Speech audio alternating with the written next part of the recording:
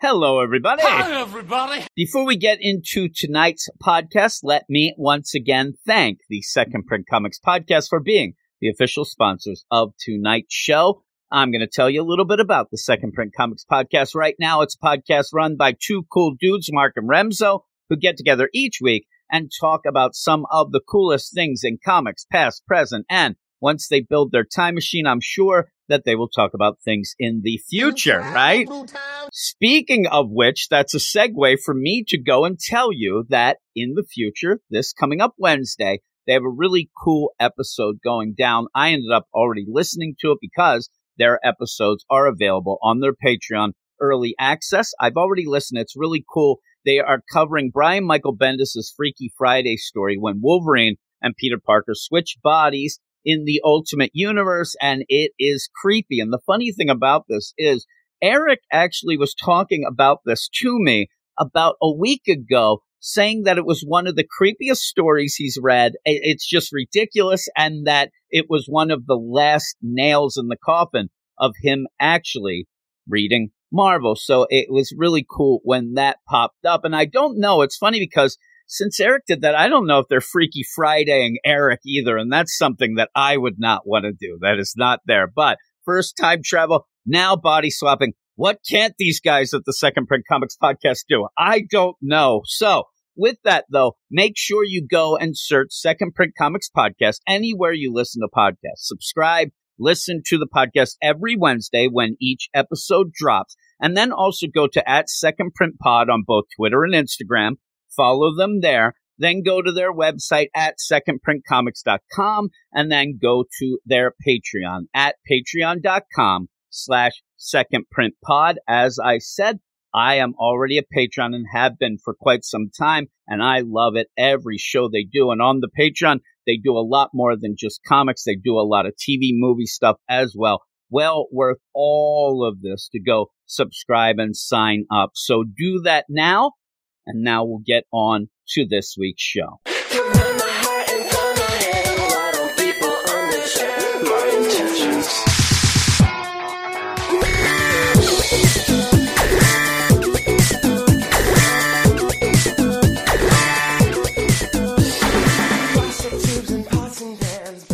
Hello and welcome back to the only show that breaks down, cracks up, skews, and reviews each week's DC Comics. I'm the not-so-great Darkness, Eric Shea. And I'm Jim Werner. And this is the Weird Science DC Comics Podcast, episode number 406. 406, legacy number 382, Eric. I don't know how that works. It doesn't work, right? That actually makes more sense to me. That might make sense to you, maybe. But hey, everybody, here we are. Welcome all you weirdos in the Get Fresh crew.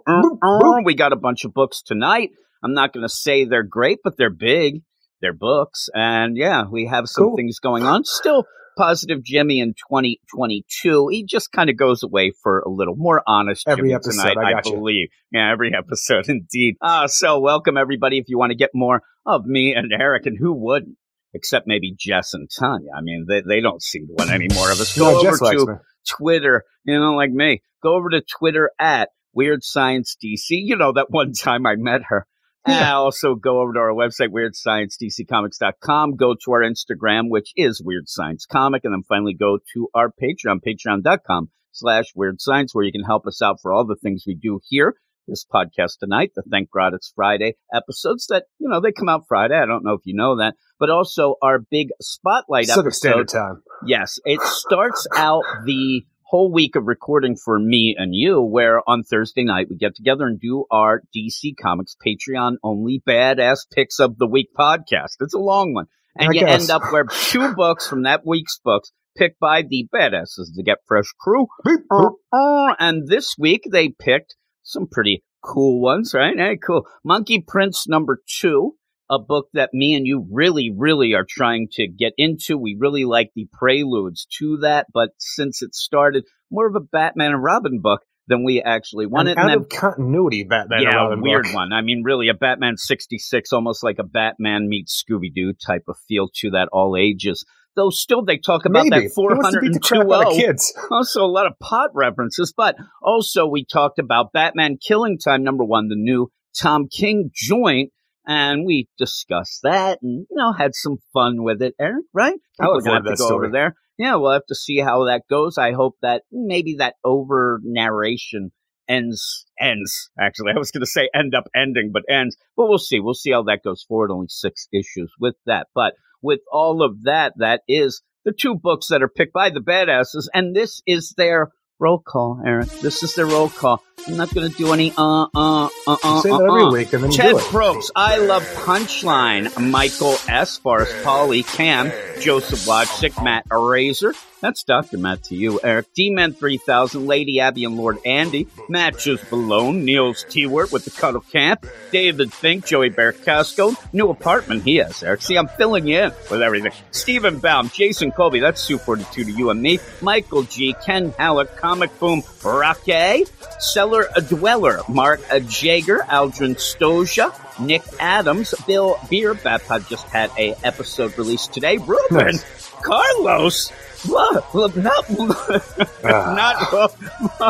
I can't talk now, Eric. I don't know what happened. Luke Hollywood, not Wilmarm over there. You get Luke Hollywood, Simon, Luis, Manship, Andrew and Belfast. He's catching up on some books. Swanee, Anthony G, Josh Vermillion, my man Pete from NYC, Batman Beyond, Mark, our man Rob Lewis, Brandy, Murray B. Muir, that is Brandon, still thinks that the Bills might have won, and Double A Ron Conspiracy in theory. Minnesota there, eh? So, you have that going on, Eric, over there with the I Love Punchline. But here we are. We have, like I said, a bunch of books, some big books. We got Detective. We got the Batmans. We got the Justice Leagues, Eric. We have it all. With that, though, before we go, I have to tell you, I did drink some space last night. And I didn't like it. Did you taste the Cosmos? I did taste the Cosmos of that space soda. That's the Coca-Cola space? Yeah, not very Or Starlight? good. Yeah, Starlight. It was. Okay. But I can only find it in mini cans, right? And I started drinking. I don't even like those. Those throw me off. But I ended up drinking some. Well, we wanted to try the space. Me, Logan, Rafe, and Tanya. We had a taste of space. I think it tastes like marshmallow, as some people have, and I didn't like it. But from that, I was thinking this week, too, where when I was drinking that, and I don't know why this connects, but I ended up coming up with the idea because I was listening to another podcast this week as well, where why don't we do that? I give 4 Space Cokes out of 10, like that sort of deal. Because you always talk shit about people who do that. I know. It's nonsense, Eric. That's playing games. I ended up listening to something. It was like, I thought, by the time you do so many episodes, you run, because they seem to change them up. And I'm like, well, where do you go when you just have nothing left to say? Like, I give 8 out of 10 legacy cows, numbers. Right? I guess they just start That's repeating where you go. them. But yeah, I ended up giving the Space Coke like 3 meteorites out of 10. I thought, Eric, is what I ended up. That's what kind of reminded me. I'd listened to that, and then we were rating the soda, and I thought I had to be clever with it and play games, but nobody. What do you rate most sodas? Was playing. Most sodas are just sodas, but if I'm going to drink this, like I've never sat and said what a regular Diet Coke would be. Maybe a 10 out of 10, but this is something different. I just need to know the baseline here. Well, this if is you're just a guy who doesn't like soda, then like the baseline's like a 4 out of 10. No, I don't really like Coke, but I like Diet Coke. I drink it all the time. But it was weird. It had a weird taste, not very refreshing, a little too syrupy, I would say. But that's all Coke products. Yeah, really. That's why I don't like regular soda in general, regular colas. But yeah, it tasted a little like marshmallow. I don't know. It was really. That's what space tastes like, really Jim. Off. Well, it does. Isn't everything a marshmallow? In space, nobody can hear you scream, but you sure can get some Coke. That is true. Nobody can hear you scream and yell that this soda tastes like marshmallow. But with all of that, Eric, we're going to go on. I might just use that deal tonight. You know, I'm trying to think like Detective Comics. I might end up like 4 out of 10 Medusa masks. Maybe that's how I'll go with it. I don't. Spoilers. Maybe that's not my score. I was trying to trick people. You'll see. Look at you tricking people. No, let me change my score now. Yes, but we're going to go off right now. We're going to go into these books. Like I said, we have some big ones. We're going to start with a back section, right? So here we go off to the books.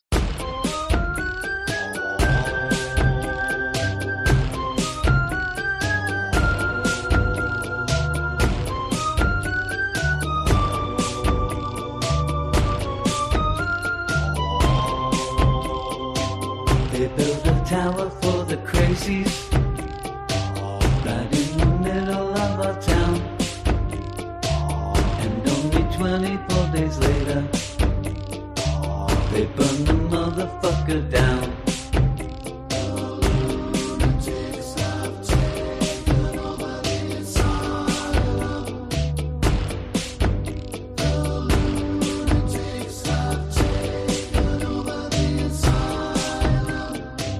They say that hindsight's 20/20. Don't think Nakano understands. I think I just saw an erosion, running with scissors in her hands.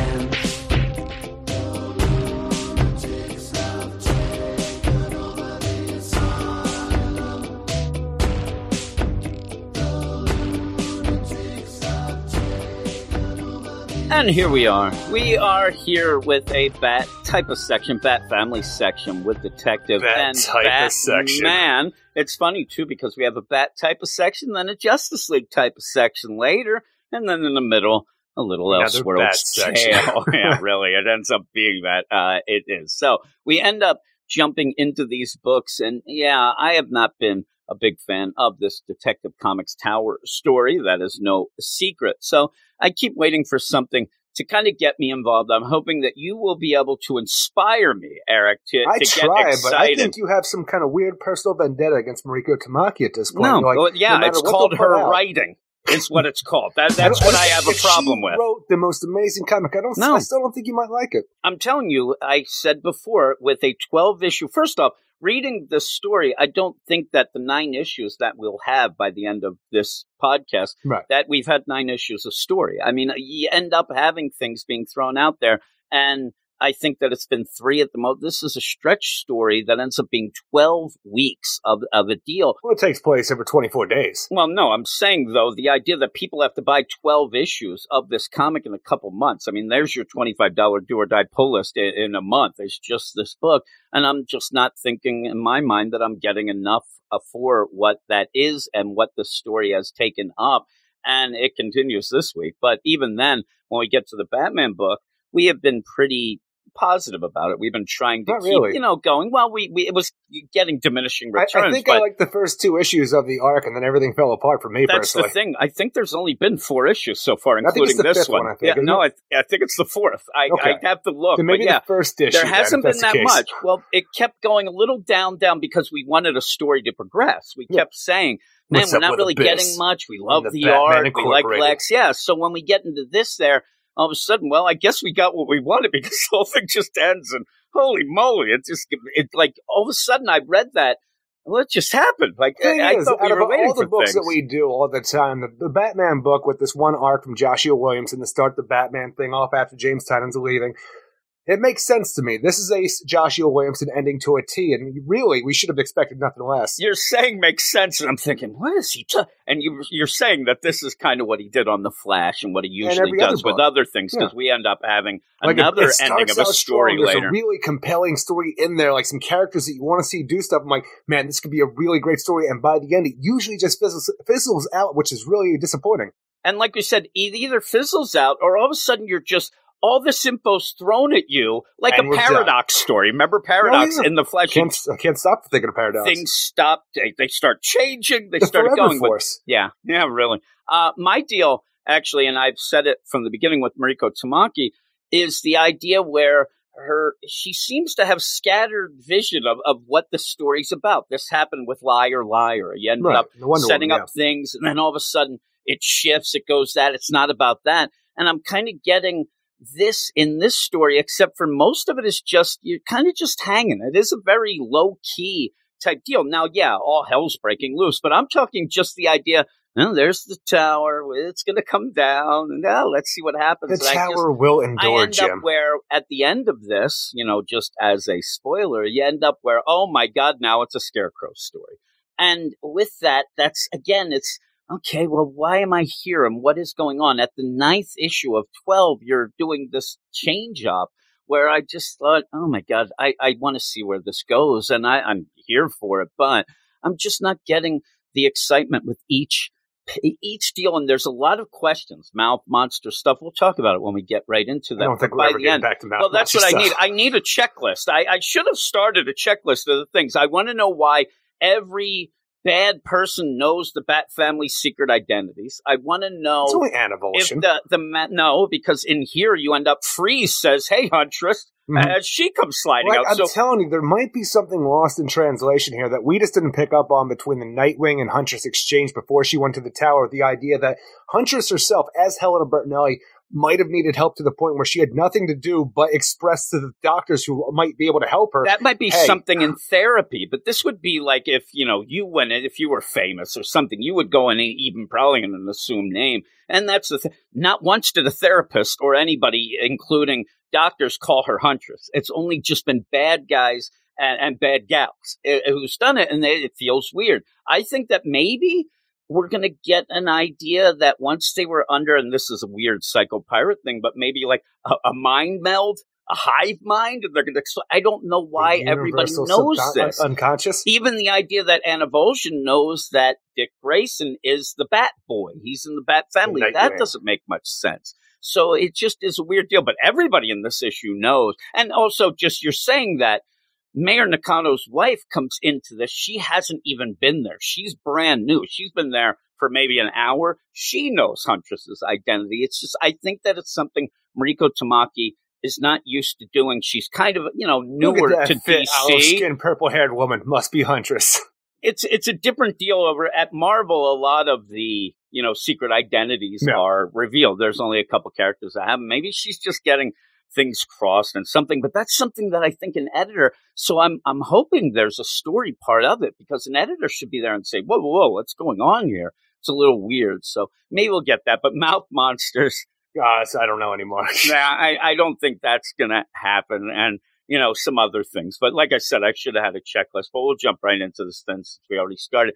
Detective Comics number 1055. It's The Tower Part 9, written by Mariko Tamaki, art by Amin K. Napoleon, Jordi Belair and Ariana Mayer. And then we have a backup with The House of Gotham Part The 9, Boy. written by Matthew Rosenberg and Fernando Blanco, Jordi Belair and Rob Lay on the art. The Boy, it is there. And The Boy, it's funny because more and more people, I see reviews for this, they're starting to get a little lower, but they're also starting to go a Justice League type route where a lot of the reviewers are saying, I'm here for The Boy. Yeah, the regular part, whatever, it's okay, but it's not progressing. Well, even when you have your big trio of baddies in the Arkham Tower, you're getting diminishing returns with the idea of this and what you're up against. Yes, you get a Mr. Freeze in this, in his full suit for some reason. You get a full-suited Scarecrow off the heels of Fear State. That might interest a lot of people. But when your main adversaries, the trinity of Arkham Tower, are Nero 19, Anavolsion, and Siphon, it's just kind of lacking a little bit. Yeah. Now, with that, this is where, like I say, do you add in Freeze now? He's been a couple issues. He's big, and then at the end, you end up add in having Freeze, that. the faux Harley Quinn. Yeah. Do you end up doing that to get the idea of, oh my God, it is bigger? Because, and you Well, said. they tried that right off the bat, but after A-Day, you pretty much got a lot of people out of Arkham Asylum and or killed them, so there was a weird situation to jump into this, knowing that you don't have a lot of characters to play with. The Mr. Freeze, I swear, is in 5 books at this He very is. moment. Now, we're Doing going to have different a little things. bit of jumping and having some problems. I even said, you don't mind the progression at the end of this week's Batman to kind of lead to this Arkham Tower and things Right. like that. I thought it felt wonky. But in this, when you add at the end Scarecrow, you said he's there. We knew he was there. That makes Well, the thing sense. is, But where the hell has he been all this time? It makes sense, but I'm like, I don't know if I even thought about the idea after Fear State where he was shot. Like, where would he go? Obviously, he would go to Arkham. There's no Arkham. Yeah, so they took him there. I mean, remember, that was the thing. Remember, Batman took him directly to this tower, even, and I believe that's he when was shot. I thought didn't he have to go to the hospital first? Now, remember, that's when he threw him out. I think he threw him out onto the deal, and then Cameron Chase was there. Hey, Cameron, what up? And then he left. That was like his last bit of thing. Why I was think Cameron that he threw Chase him out. there? Oh, you talking about Chase Meridian? Chase Meridian, I'm Okay. sorry. Yeah, Chase was there, and that was like that connection, that Batman. All right, I got you. I'm out of here. And even then, it felt weird. Like you said, yeah, he had some problems. He should have been. Maybe he was getting some medical Please attention. take me to the hospital. I'm so scared. With the idea of a Fear State, a Scarecrow, I know that you typically will want to put him in Arkham. There might be a time where you're just like, this guy is not getting better, like right into Blackgate. The stuff that he ended up doing, it feels weird that Batman would let him go to a place that was pretty much known we're going to do experimental therapy in the middle of town. And maybe they should have a separate wing down somewhere else. I know, but he did have to kind of almost wink right off. He's like, okay, I'll go with this, whatever. He didn't want to do it, then they were. Like Batman shows the Mayor Nakano, I just want you to know, but Mayor Nakano, Bruce Wayne doesn't pay taxes. At one point, they were walking through the construction of this tower and hitting floorboards and having fear toxin go off. I mean, there's some weird things. So what do we have Maybe going Scarecrow on? has been a part of this story the entire time, and we just didn't know, even when it was part of the SAFE program with Hugo Strange. Yeah, so we end up having this all go down. There's a beginning where, yes, indeed, Ware is dead. Nobody's saving him. His finger cut off for some reason, thrown out of a window, dead.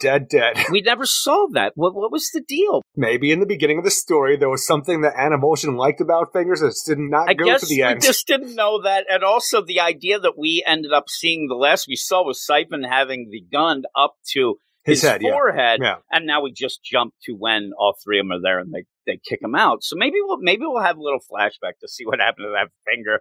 I'm saying Anna Volshin's holding scissors right there. I think we do know what happened to the finger. Why at the last second do you do that? But crazy. His body falls down, and you do have Chase Meridian, who is tied up, and that's a good progression to Nero 19 because she was talking to him. The last we saw, he was still muttering. Such a weird idea, though. We're just going to tie her up and leave her in a room by herself while everything is going to hell. I'm like, I don't know. And again, like the whole thing, Siphon's an old character who's been repurposed here for no real reason. I don't know if they're like Mariko Tamaki just couldn't come up with a new villain like Anna Volshin or Nero 19 to throw in here. So for some reason, we got an old character Siphon that doesn't matter and is different than anything we've ever seen before.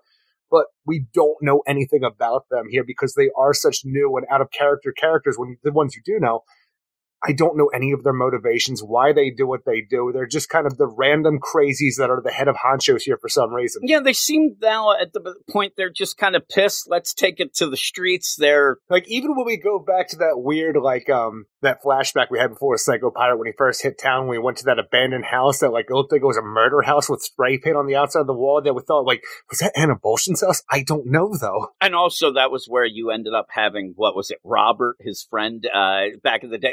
That was an even different flashback. I'm saying, was that supposed to be Roger and they messed up? I don't know. Because he keeps saying about my friend from before. Yeah. Oh, my longtime friend.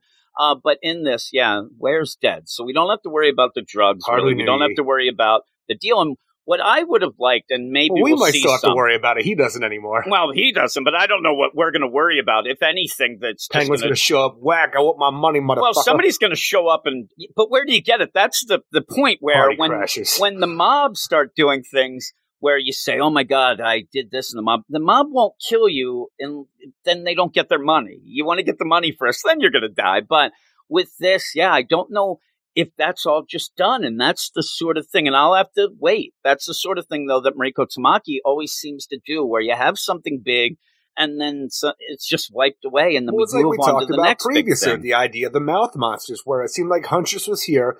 Initially, well, not even here, but initially, she had a psychic connection because she was infected by the mouth monsters with Hugh Vile, that she had this, even though she was cured, she had this weird psychic connection to anybody committing violence with a mouth monster infection.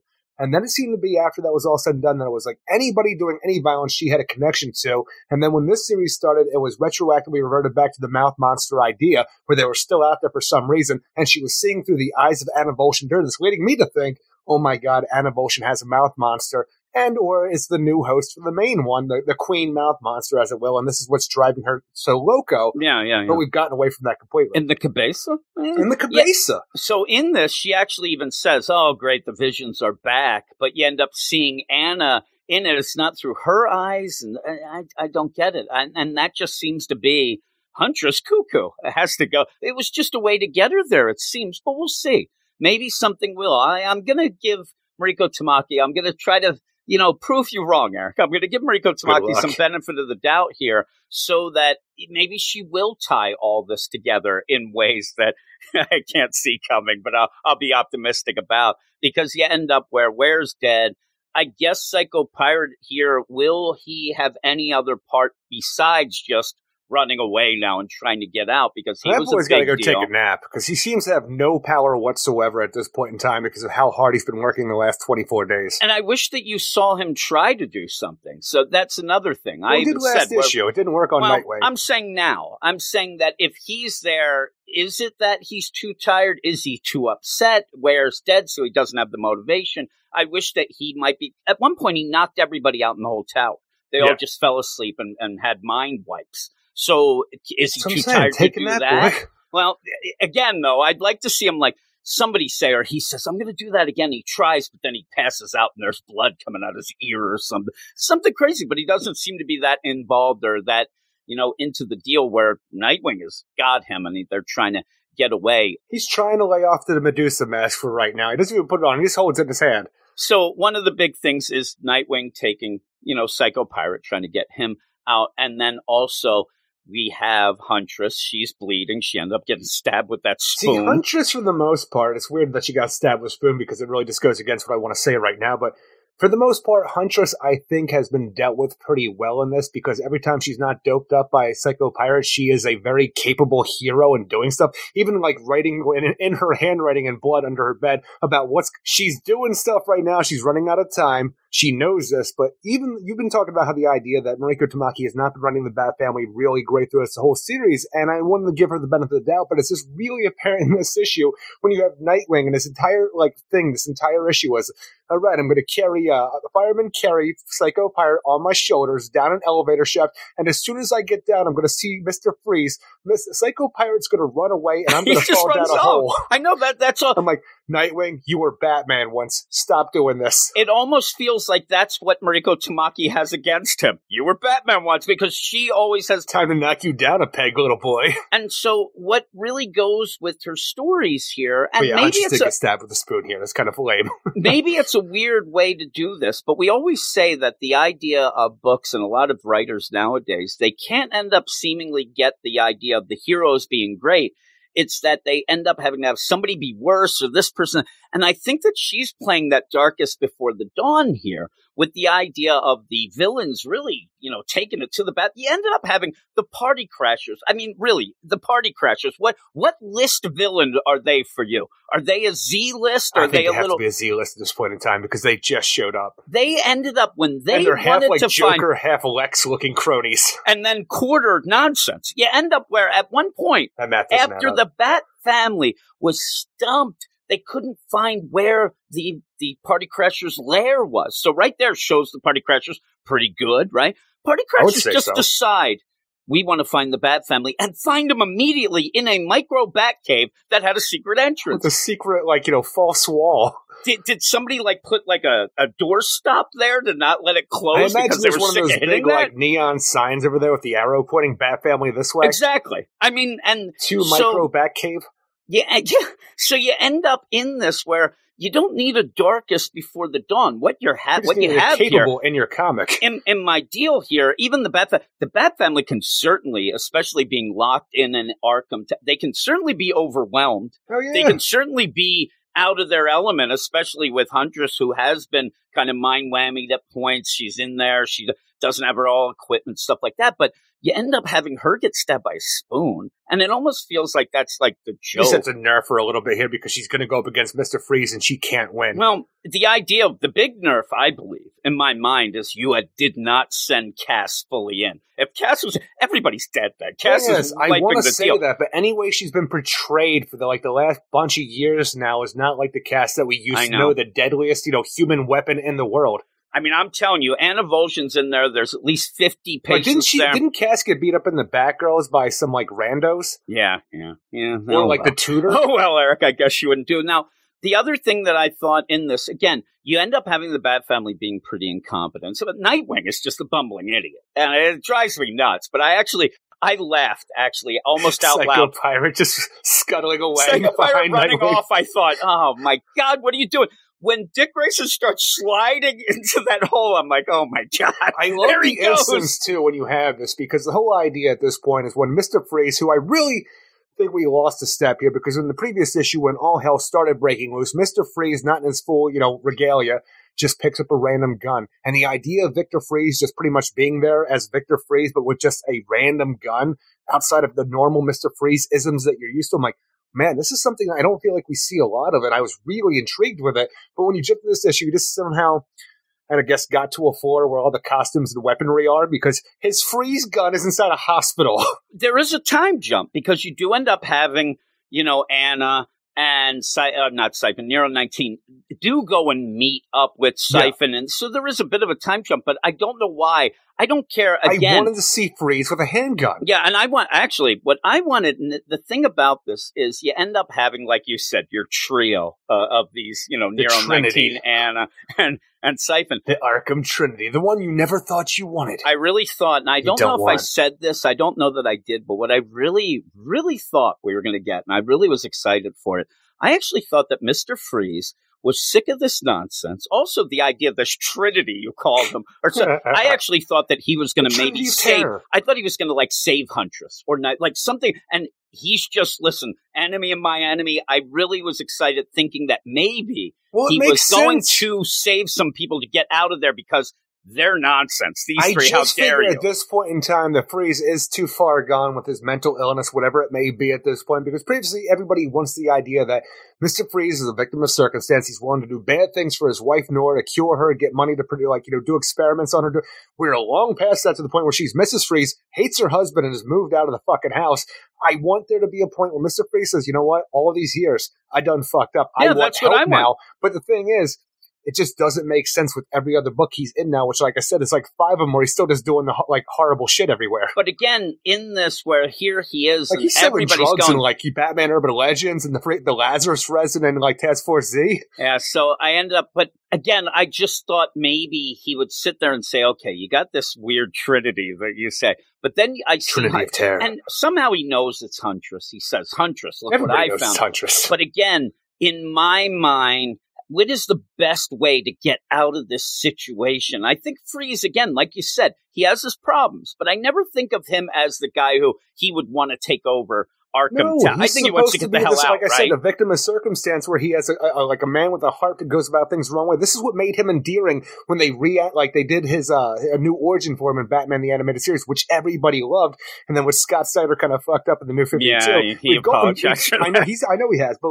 we've gone back to a more mundane Freeze. The one, not mundane, but the one that we know and love. But it's just, he is still just a bad guy, though, and it doesn't make sense for him anymore. Yeah, I wish that he was just the best route out of here would be to team up with Huntress. Hey, listen, I'm stuck here like you. Can you help me? And I think she might. But what you end up here is, it's really just surface level Freeze. Hey, I got a freeze gun. I'm going to freeze you. Hey, or I turn your brain into a popsicle. Yeah, I mean, and then you end up where then you have to have Huntress go, hey, that isn't cool. Oh, God. I just want this idea, though, because I need there to be a situation that we missed, or it was just kind of edited out of the script somewhere in the progression of the series, where Helena Bertinelli has come here, revealed her identity, everybody knows this, and we have a big old group therapy session, because even the idea that everybody in the hospital, even Mayor Nakato's wife, knowing that Helena is the Huntress, they only call her Huntress, but when Mr. Freeze has her by the throat, I heard you have visions of violence now.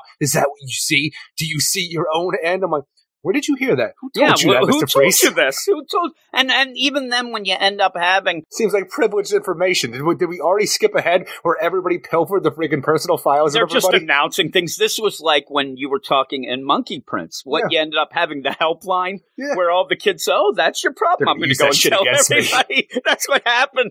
Don't trust children. Oh, my goodness gracious. I really do think that it's like you're supposed to think that the power of Psycho Pirate was because remember we're all having the mind collective moves. Unconscious. It's just weird, but nothing really spelled that out. But even Helena, I don't mind when Helena says, hey, in the therapy you went through, I guess it didn't work, whatever. But he's just being generic Mr. Freeze. Nightwing shows up. I swear to God, when he shows up, the look on his face from the distance. It's amazing. This thing is amazing. It's over the shoulder shot, looking past, Mr. Freeze's shoulder, where Nightwing is just sitting there, ready, like in an anime fight stance, ready for a fight out of the elevator shaft. And I love this progression where he is like a put up your dukes kind of situation. You turn to the next page, and Psycho Pirate is up, and he is running away to the point where Nightwing is turned around. Hey, where do you think you're going? Mr. Freeze has already started charging his ass, and all we can at this point is you think Nightwing's here to save the day. He has Psycho Pirate, he's going to take on Freeze, and now we just chuck him down a hole that Mr. Freeze had opened up with his freeze gun. Yeah, I don't. That hole doesn't even really make much sense to me, and the whole deal, how deep it looks and whatever. But it goes all the way down, Jim. I'm telling you, I don't even know how that even works. But when you have Dick come out, and you said if you end up going and magnifying it, he looks like Dickie Boy. He looks like he is a Jokerized version of Dick Grayson. People can smile, it looks Jim. weird. He's not smiling. It's a Joker smile. It's a Joker what? A Joker smile. He ends exactly. up smiling. He ends up getting kicked down the hole. Like all the way down. Yeah, and even then when you have such great trash talking as, what do you see now? And Helena goes, I see a giant frozen baby. I'm like, what? Yeah, right, you What do. is that? What is that trash talk? Oh my God, a frozen baby. She then ends up just knocking out Frieza, runs off. And oh my God, Nightwing yells down this hole. And then in the meantime, you see that, I don't know, he fell to the bottom. Yeah, I said, Jim, all the way down. All the way, I don't know. He ends up getting tied up. And then we see the reveal that it is now, it looks like it's going to become a Scarecrow story. He falls down a random hole in a building, in a corridor hallway. But where we leave things off, where Huntress at one point saves Mayor Nakano's wife, she runs off because things are getting crazy, but she still somehow comes in, into a room where Nightwing is actually tied up, and the Scarecrow's there, who actually found Nightwing, tied him up to a chair, and then I guess waited for Mayor Nakano's wife to show up just randomly, where he then covers her mouth. And yeah, shows it's himself. weird, though. I don't even think that's the case. I think it's a weird progression. That's Psycho Pirate. It's a bad progression. I'm looking at the thing wrong just because I saw the darkness there. But it is a bad progression, right. The way that is. I didn't like the way that was, because when you see her getting pulled away and then you see this dark room, what's going on? But yeah, all of a sudden you see have that. his eyes there, and you have the wrist gauntlet that he wears, stuff like that. It is Psycho Pirate. For some reason, though, I just thought I was on a different page. This happened in my mind, where it was the reveal of Scarecrow, but also Nightwing as well. The weird thing about this, then, is it seems as if you don't want to get, Mayor Nakano's wife's here, and she seems no Huntress as well, like we said, everybody, but she's running. Anna Volshin just wants her hands. Running, maybe that's why she got a finger. She wants hands, then maybe feet. So they end up where this feels like to me that it's just, we can't have Mayor Nakano's wife die, and if she's gonna, not just yet. Psycho Pirate's not going to do anything, but you don't want him to get in. So he grabs her and brings her into this room so they could talk. Yeah, you're talking out now. This is what Arkham's really for. You sit down and you like, talk the problems out. I lost my friend who pretty much had me awake for 24 days and was yelling and screaming at me. But hey, some friends are better than others. It was a challenge, Jim. He was going to have a payday. It was. It was like that. What was it? The 7 triple challenge, or the 8 triple challenge, Jim. 8 triple challenge. There's no way. Now that I think of it, before you said that at the beginning of I think it was the pop culture that you would talk about it, even the podcast, that you could eat 8 triple cheeseburgers. I could. It's not like I can say, know. Man, I could sit down every meal and eat 8 triple challenges. I'd have to work towards it, but I do believe in my body to think that I could shove 8 Wendy's triples in my fucking hole in one sitting. So you end up where all this going down, Psycho Pirate's talking to Nakano's wife. Gotta put your bomb behind stuff, Jim. He's going nuts because they end up and he knows she's there. It's all locked down. They do mention, and I said to you, I had a bit of a problem with it, but we just have to go with it because the idea of this tower being built, the idea that Dr. Ware could kind of finagle his way in, as Psycho Pirate, all these things going on. You have to cut corners to make this story even possible. So when they end up where the whole tower gets locked down, you end up having the Bat family, I think it's Oracle's like, oh my God, I'm going through the records, and we don't even know who put in the security system or even who built this building. It's all off the deal. It's silly, but you have to go with that. But then with all of that going down, I do think you're trying to, I don't know, you're trying to get this, you have to have Nakano upset. That's why his wife's there, but they're all locked down. Everything is in a secure deal. Now, we were talking beforehand too, the idea that maybe you'll have Penguins guys show up. Maybe the problem is right now the place is surrounded. I don't know how you can even get besides the idea that it is on a lockdown. Well, I know it seemed like previously that Batwoman and Cassie were going to try to make their way to the roof and get their way in through there now, for the first issue. I'm talking about like just the party crashers showing up in a van. There's some in there, but the rest of them and stuff, I'll have to see. We'll have to see if she keeps with that idea because this place will be surrounded for the time being. I don't think the police are just going to leave this building that's on fire and all that. They're going to surround the place just in case and try to get in and whatnot. So we'll see if that, ends up being or not. But with that all, you just end up having all this stuff going on and you end up having, a little trouble with the Trinity. They don't seem to, go on liking what each of them want to do and things like that. It doesn't matter, Jim. We got Scarecrow who's going to take charge. Well, I know, because then you just have this explosion and oh my God. It's not the Trinity anymore. It's the Quadrilogy. That's a thing, right? All of this going down and you end up having, Gotham tried to smother its fears, cure us, but there is no cure for fear. Now, what is that? Because is that right there? I mean, who is saying that? Is that Nero 19 saying that? Is it or is that the Scarecrow at the end where you have that big explosion? I'm saying when he says Gotham tried to smother its fears, cure us, but yeah, that's Scarecrow, yeah. So how did he get? He was on the bottom. How did he get to the penthouse now? I would imagine the elevator. Yeah, I don't think they're working now. I think that's why you ended up having Nightwing sliding down the deal. I'm just confused with that progression. Maybe there is a problem with the progression there, but I don't know if the situation is going to be like you're afraid of, that it will become a Scarecrow story, that after Fear State that he is brought here, that he is a part of what has been going on in the hospital as well, secretly, because we haven't seen him. I just think that he's just been there and he's using this opportunity to kind of come back out and cause some trouble. I don't think that we're going to see anything of like, oh, he was pulling these strings and doing that. I think he's just taking advantage. But he had to have brought Nightwing from what appeared to be the basement now to the top penthouse deal. And it ended up where it just confused me of that progression of how you went from there to there without running into anybody. You have people running around and whatnot, but maybe he just took the stairs. Maybe, but it's just weird. Again, there's a lot of people in this tower at points, but then there's none at other points. And no, I agree. The one thing is, let's just say if I'm one of the randos in Arkham, I just need help because of my weird problems where I just like to say motherfucker a lot of times. I want them to help me cure this, and this is why I'm here. I picked a bad hospital. No, it's not even Tourette's because I just want to say it. I want to be hypnotized, like to quit smoking or some shit with that. So I'm here with the weird, voodoo doctor hypnotism stuff, and I'm running amok because everybody else is. I want to feel like I fit in. I go into a stairwell, and there's Scarecrow. I'm turning around. I am not going against the Scarecrow with his needle fingers. The only thing and this could be explained 100 different ways from Sunday, the way that would be. There'd be more than one stairway, maybe, right? I would think so. Because Huntress legitimately goes Nightwing and runs off to go find him. And maybe they'd cross paths. Maybe they wouldn't.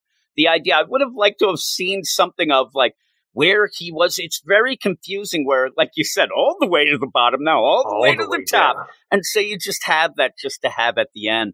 Hey, really, the thing schmucks. Is, it's just a hole that opened up when Mr. Freeze shot the floor, so it could just be one floor down. Yeah, it looked like it was a I agree. long way down. The thing is, when Huntress calls out Nightwing and you get that echo of Nightwing back, it feels like it is in the depths of hell, especially if there is absolutely no lighting in there whatsoever. I have no idea how it works, but in a normal situation, it should just be the next floor down. And with that, though, you also have that deal. But even then, we don't know how close they were to the penthouse then anyway. They might not have been who knows? But agreed. Never one floor down. Who knows? You're also there doing this though. But they weren't at the penthouse. They weren't in this office when they fell down. So no. A couple. But he's also dragging a fear toxin Nightwing with him too.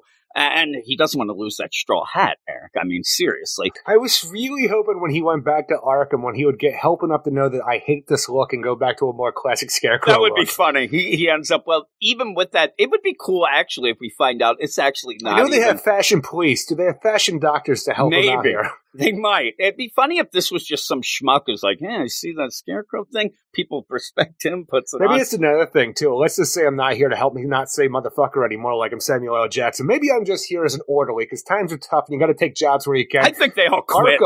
Arkham's a terrible place to work, but you know what? Nobody else is hiring my motherfucker ass. So I happen to I come across the wardrobe section. I'm putting on some costumes. I know you are dancing around. Yeah, that's the thing. You'd be playing Bill games. In the basement. It is also, he's like, it's weird seeing Scarecrow, but it was kind of cool when we saw Freeze with the regular gun. Now in walks Scarecrow with, a grenade launcher. I'm like, you got some weird stuff going on. Or is it just like a gas launcher? Because he just shoots some maybe even tear gas out of it. It looks like he shoots one of those grenades, though. It actually has a canister that shoots out. Yeah, but I think that's what it is. One of those canister grenade type deals. I don't know if you shove like grenade rounds into that. That's just hanging around. That seems like a security situation. No, that seems really over the top for just regular security. But with it, the security really didn't do much. And, we haven't hardly knew ye. But it does end with that idea of, hey, I'm back for my revenge. Oh, my God.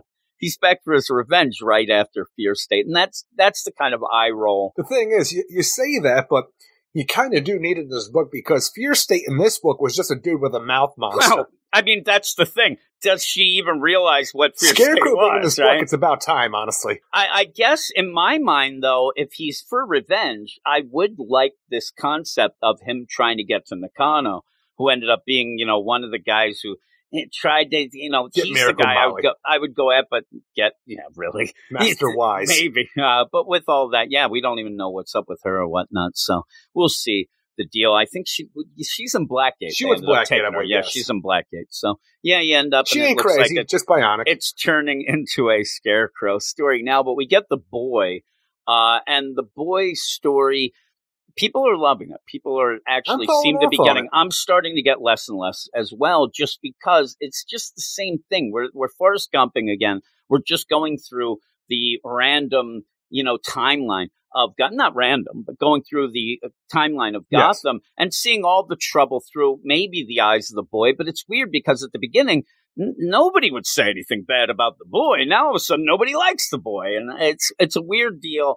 And I'm starting to lose a little bit with it just because I need to see what we're really doing here, and I really am afraid we're just going. Well, first we got to get the government back involved in Gotham because right now we're in no man's land, and it's just everybody for themselves. Even the boy is part of a Hooverville tribe led by a man called the Poet who have to go out and scavenge for food. And so you have that going down. He has this girl with him. And the Poet's, a piece of crap. You don't trust this guy right away. It's funny, because the idea, I don't know if this is a new character, but it's been a long time since I read No Man's Land or anything, but I don't know this character off the top of my head. Yeah, I think that this might just be here with the boy. I couldn't find anything about this. So he ends up where, again, you got to go get this food. There's the word that the government has dropped food in, but it's been taken. They think at one point, the rich come in and grab it, but there's also monsters. We find out it's Killer Croc who ends up grabbing this food. So this this poet is like, you got to go get this. And then it is the deal. It reminded me, remember my buddy Big Bob when he brought those steaks home and his dad got mad at him and beat him up and threw the steaks out the window because he said, what are you trying to be, the big man of the house? Oh my, that's basically the Poet. So they go down, they make a deal with Croc. Croc is down in there. He recognizes the boy. Thing is, I don't like the idea of this just because the boy has taken a weird turn for me, where in the last two issues, just the idea of the continuity felt weird with how Bane, let everybody out of Arkham, and then how, Jean-Paul Valley was the Azrael Batman, and how he acted.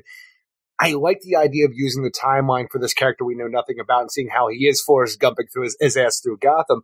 But everything just kind of feels off. Even when we had the Scarecrow working for the orphanage kind of thing, it's not his normal origin or how anything worked out. That it always feels like a little bit off of what we dealt with, even though I still think the story has been strong because you want to know who is the boy.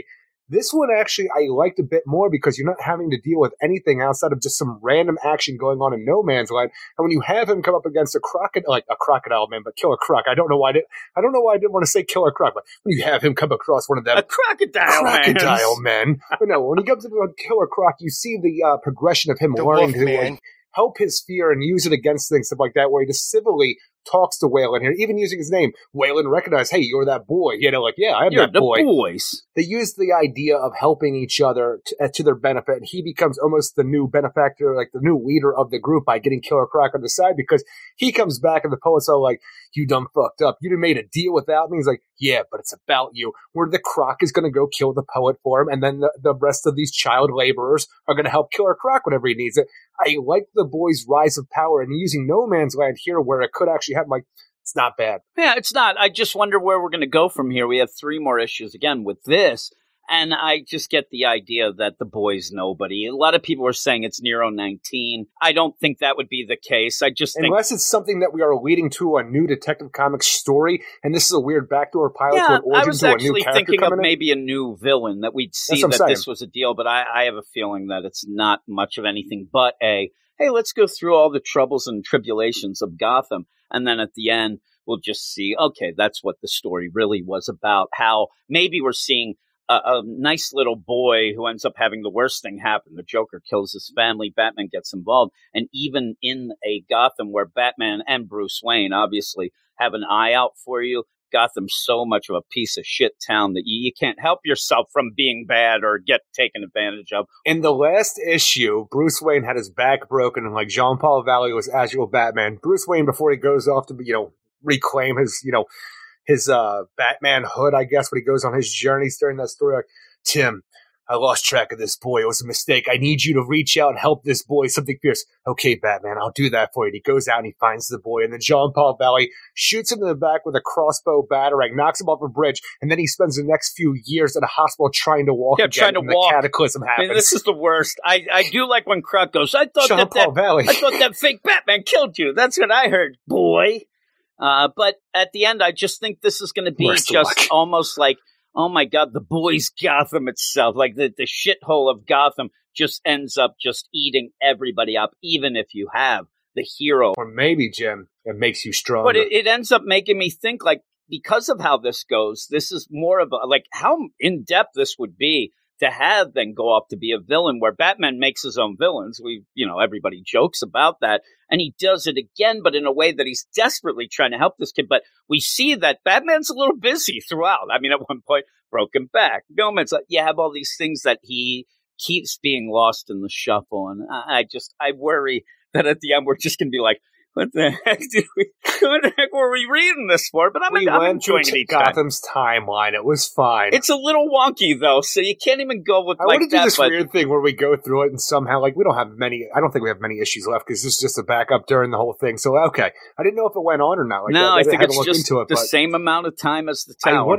I want to do something weird where then we start doing more, modern-esque shit where all of a sudden it's just the boy during Scott Snyder's Endgame with hilarious. The Joker. I'm telling you, at one point, the boy gets an invitation to the Batcat wedding. Oh, my goodness. I can't believe it didn't happen. Oh, my. He's just the only one there. He gets upset, goes home. Oh, my goodness gracious. It would be crazy at the end if all of a sudden we find out that he was one of those, wedding parties that ended up the Joker killed to get the attention of Catwoman and Batman right before the wedding. That's the ending, Eric. The end. Or he ends up where he just dies in the desert trying to find Martha's bones. I just want to think to himself where he's flying out of Gotham and all of a sudden he's on that plane at the beginning of Tom King's run of Batman, and Batman's like, is this a good death, Alfred? I can just imagine if that's the case, the boy's like, just kill me. What can I do? You'll be fine, boy. Yeah, that'd be so great. That would be hilarious. If it Gotham and Gotham Girl show up and save the day. Seriously, it ends in the way that he's like, I finally got out of God. Do it. All of a sudden, it pulls out. You see Batman riding the plane. Oh my God, it's like the Twilight Zone. It is. But yeah, it's okay. I like the art in it, and again, I do get a kick. The art's great. I get a kick out of the boy. The problem with this one is, it's not. There's not as many funny things that we can laugh about with the boy because he's getting too competent, Eric. I mean, I'm not going to make fun. He's doing what Bane told him with the sphere, and I'm not going to make fun of him as he rehabilitates himself, Eric. That's a strong boy there, right? Why would you? I just like the idea when he does say Waylon, and that does take Croc. The crocodile guy who said. It takes him out. I did like that. I like that. He's like, nobody calls it. Well, that's the thing is, even Whately in the idea where Killer Croc has redeemed himself for the most part, he doesn't want to be called Killer Croc. He wants to be Waylon Jones again, and this is a great way to reach him right away. I like that. I also like that you want to show the poets bad, so you have him have that half a shaved head there. That's when you know somebody's... That's a pretty cool look. What are you talking about? Douchebag look is what it is. I could tell right away. The thing is, you shave your whole head, but it turns out to be half of it because you miss all these patches. I wanted him... Where's his poetry? I wanted something, it would be like, what is yours is what is mine, so leave that there or I'll kick your behind. Is that a good one, the poet? I was trying to come up with something there. I don't That's know. What you did? You had all day, Joe. How about this? You read this earlier in the week. You think I'm an ass, you think I'm a cock. Well, go get that food from that killer croc, right? There we go, Eric. I'm getting on board here, right? You get it? You like that? Hey there, Eric's a jerk and plays with toys. I'm still going to read the story with the boy. Eric, it works. What would you give this? How many poets out of 10 would you give this, sir? I would give this 6.8 poets out of 10 because I'm still enjoying the main detective story, even though there is a lot of answers that need, or questions that need to be answered by the end of this whole thing and how things work out. It is just rushing to the end at this point where it is going to gloss over a lot of stuff. But The Boy is still fun to read, even if I have been down on it lately. It's just this works better at No Man's Land because of how isolated it is during that time. We thought it was coming up too, right? Yeah. And I like the art in both sections a lot. Yeah, I like the art. I'm a 5 out of 10 throughout. The big problem is when we're done with this story, we get 12 issues. And if I sit there, I'm like, okay, what was the story? Was it the grift of Ware? Because that never really was working out. And then he just gets killed, which we knew he would.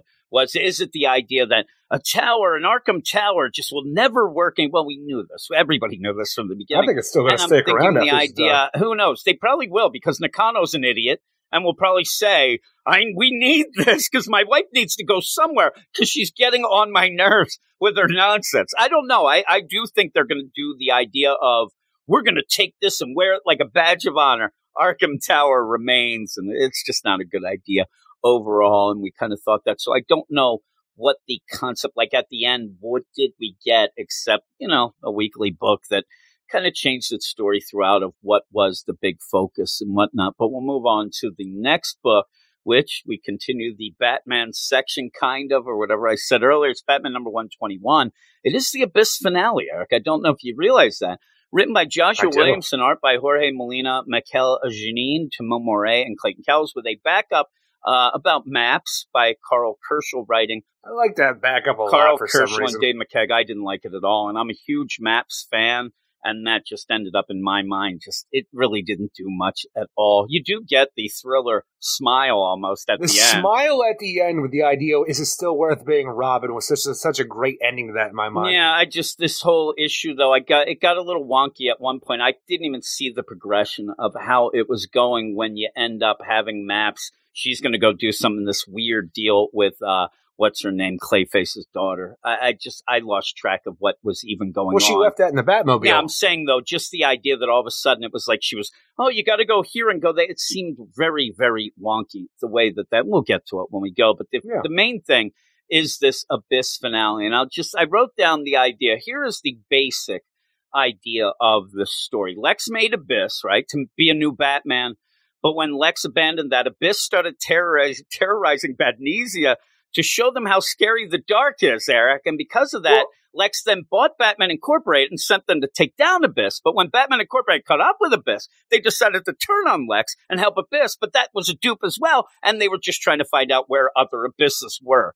Everything the thing gets is, wonky. I would say it's such a weird situation that we start this out with everything that's been going on in the DC universe, especially the stuff that Lex has been involved in the past, few decades at this point, because just think about this in the 2000s when Grant Morrison first did the Batman Incorporated and Bruce Wayne came out and said, this is the next step. I'm funding Batman Incorporated, which started that whole big storyline off and continued on for a long time until we shut that shit down at the end of Batman Incorporated in the New 52 era. It lasted a few years, but it was a big thing. This started then when Lex hears about Batman Incorporated for the first time, decides he's going to make his own Batman. And when he does make that Batman, he's going to go to one of the worst crime-ridden cities in the world, which is Badnesia, to put his Batman in there to clean things up, to show how his Batman Incorporated works. The problem is he low-key here, just right off the bat, pretty much in my mind throughout this entire thing, says, how bad of a president is the Ares mother? That she has all this crime, this terrible nation. He's going to go in there with this monster man to fix it. It's so weird, though, because I would have liked to have had a thing, because in the meantime, because he gets the idea when you have Bruce Wayne announce this, hey, I'm going to fund this Batman Incorporated. Years ago. Then Lex was a member of the Justice League at a point between this, and I actually thought with that, maybe they could have played the idea, because when you end up having Batman chase down Abyss, Abyss ends up saying, he abandoned me.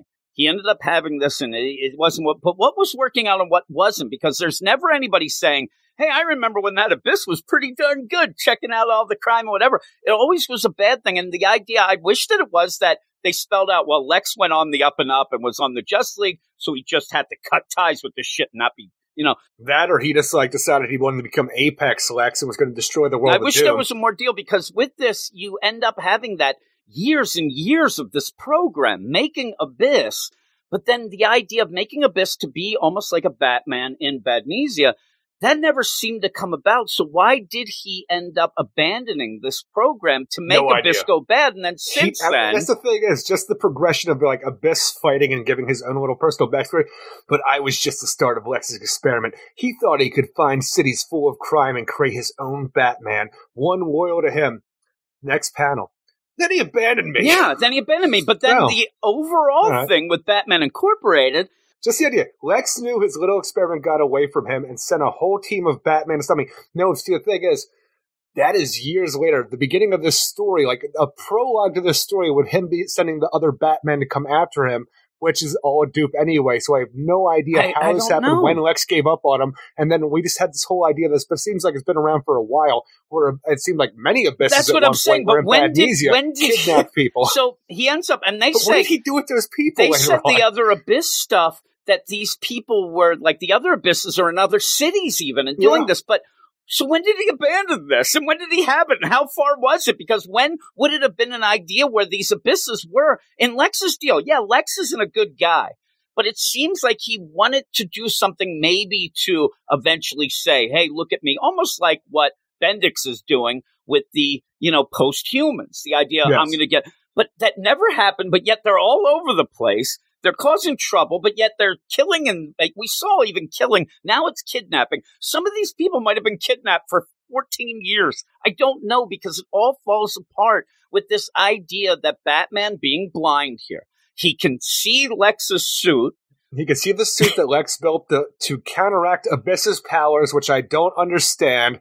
But then all we need to do then is for Batman to go after Abysses to blindly, well, not blindly because he can see Lex's suit, but just take a batarang, slice open a gullet, rip out some wires, plugs it into his own gullet and says, okay, now I can see Abyss. Whenever did you get an idea that you could end up plugging something into Batman's bat suit and then suddenly, magically, his symbol starts glowing? Could that have glown all the time? Like, it almost seems like it. You don't know what happened. But in that, he's fighting Batman Incorporated. He's like, the Borg, where he just, acquired the technology and incorporated it into himself. I don't know. All this stuff is so forced. I see reviews. They're like, see, the thing is, a great all ending. You need to do in order to fight Abyss when he makes you blind and just completely utter in darkness is make your chest glow a little bit and you'll be fine. Yeah, be fine, because then what happens then is Abyss blows some powder into Batman's face to actually let him see again. And he says, thanks. Just think of the progression here, where we go to look at a cadaver in a morgue. It spits up black ooze in your face. You are blind to the world except for Lex Luthor's suit, and all you need to do to cure all of this is have another guy blow powder in your face. Powder in your face. We'll get to that. It's like the opposite of Bloodsport. Yeah, really. All of a sudden, he's like, oh my God, thank you. Jean-Claude is better than ever in that. Yeah, you can see even 3D. He doesn't need to blindly catch fish. No, so you end up where, at the beginning, you have Lex, he's going to do his program. That's the deal. You end up where now we go in the present, and Lex and Batman are facing off against Batman Incorporated and Abyss. Abyss is talking shit, and then they start the fight. In the meantime, you end up having Chaos, who we really like, who we set up the idea that she was not allowed to help, and she better get the hell out of Badnesia. Next thing you know, she called him back up. And they're coming, but why and how? Honestly, it's the best thing possible she could do, because Batman and her, she was yelling in Batman's ear. He's yelling to shut up. What is she going to do at this point? They're fighting on top of a prison where the Batmen are escaping with Abyss. She did the right thing. They end up where the big fight is going on, and you end up even at that one point where Abyss, he's shooting, and all these guys are going, and Batman, fighting Batman Incorporated, it says, his code word, which it's code Club of Heroes, right? So then Batman Incorporated, they stop fighting and say, ha, we were always with Batman. Why does Batman need to say a code so that he reveals to them? This is such a weird situation because I have no idea how that code word comes out except for the idea where it's a little wink for readers, the idea of, the Club of Heroes calling back the Global Guardians of Batman Incorporated being a version of that, just with Batman around the world, being the whole thing like, okay, mission's over, boys. Couldn't reveal that we weren't actually working for Lex Luthor or Abyss during this situation, but Batman wasn't a part of the program. No, why wouldn't they say it to Batman? Yes. Why wouldn't you have El Gaucho? You need to tell Batman. Batman doesn't need to tell you because he doesn't know. With that, then, you can get the roundabout deal and just grab Abyss because he will be unaware. Batman saying it makes no sense. They say, oh, I figured it out. You were pulling your punches in that prison. It doesn't matter what Batman knows at this point. It's that you have to have Batman Incorporated let Batman know, hey, listen, we're not with either. We're still with you. We're undercover. We're doing our own thing. But Batman says it almost as if they're mind control, but they're not.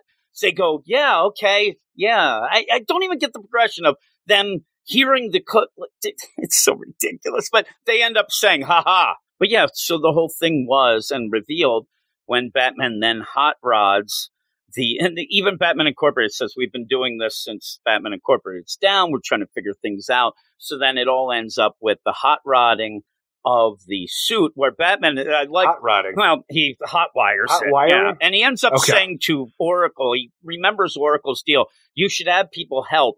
To Batman, that means stabbing Lex's armor with a batarang and getting things out of there, and then goes off to find Abyss. When he finds Abyss just ends up blowing powder into his face. He can see again. And then all of a sudden, woe is me, Abyss starts crying the blues about, I was going to be like you and Lex abandoned me. So I did this and that. The idea where Abyss is like, I'm going to be Batman.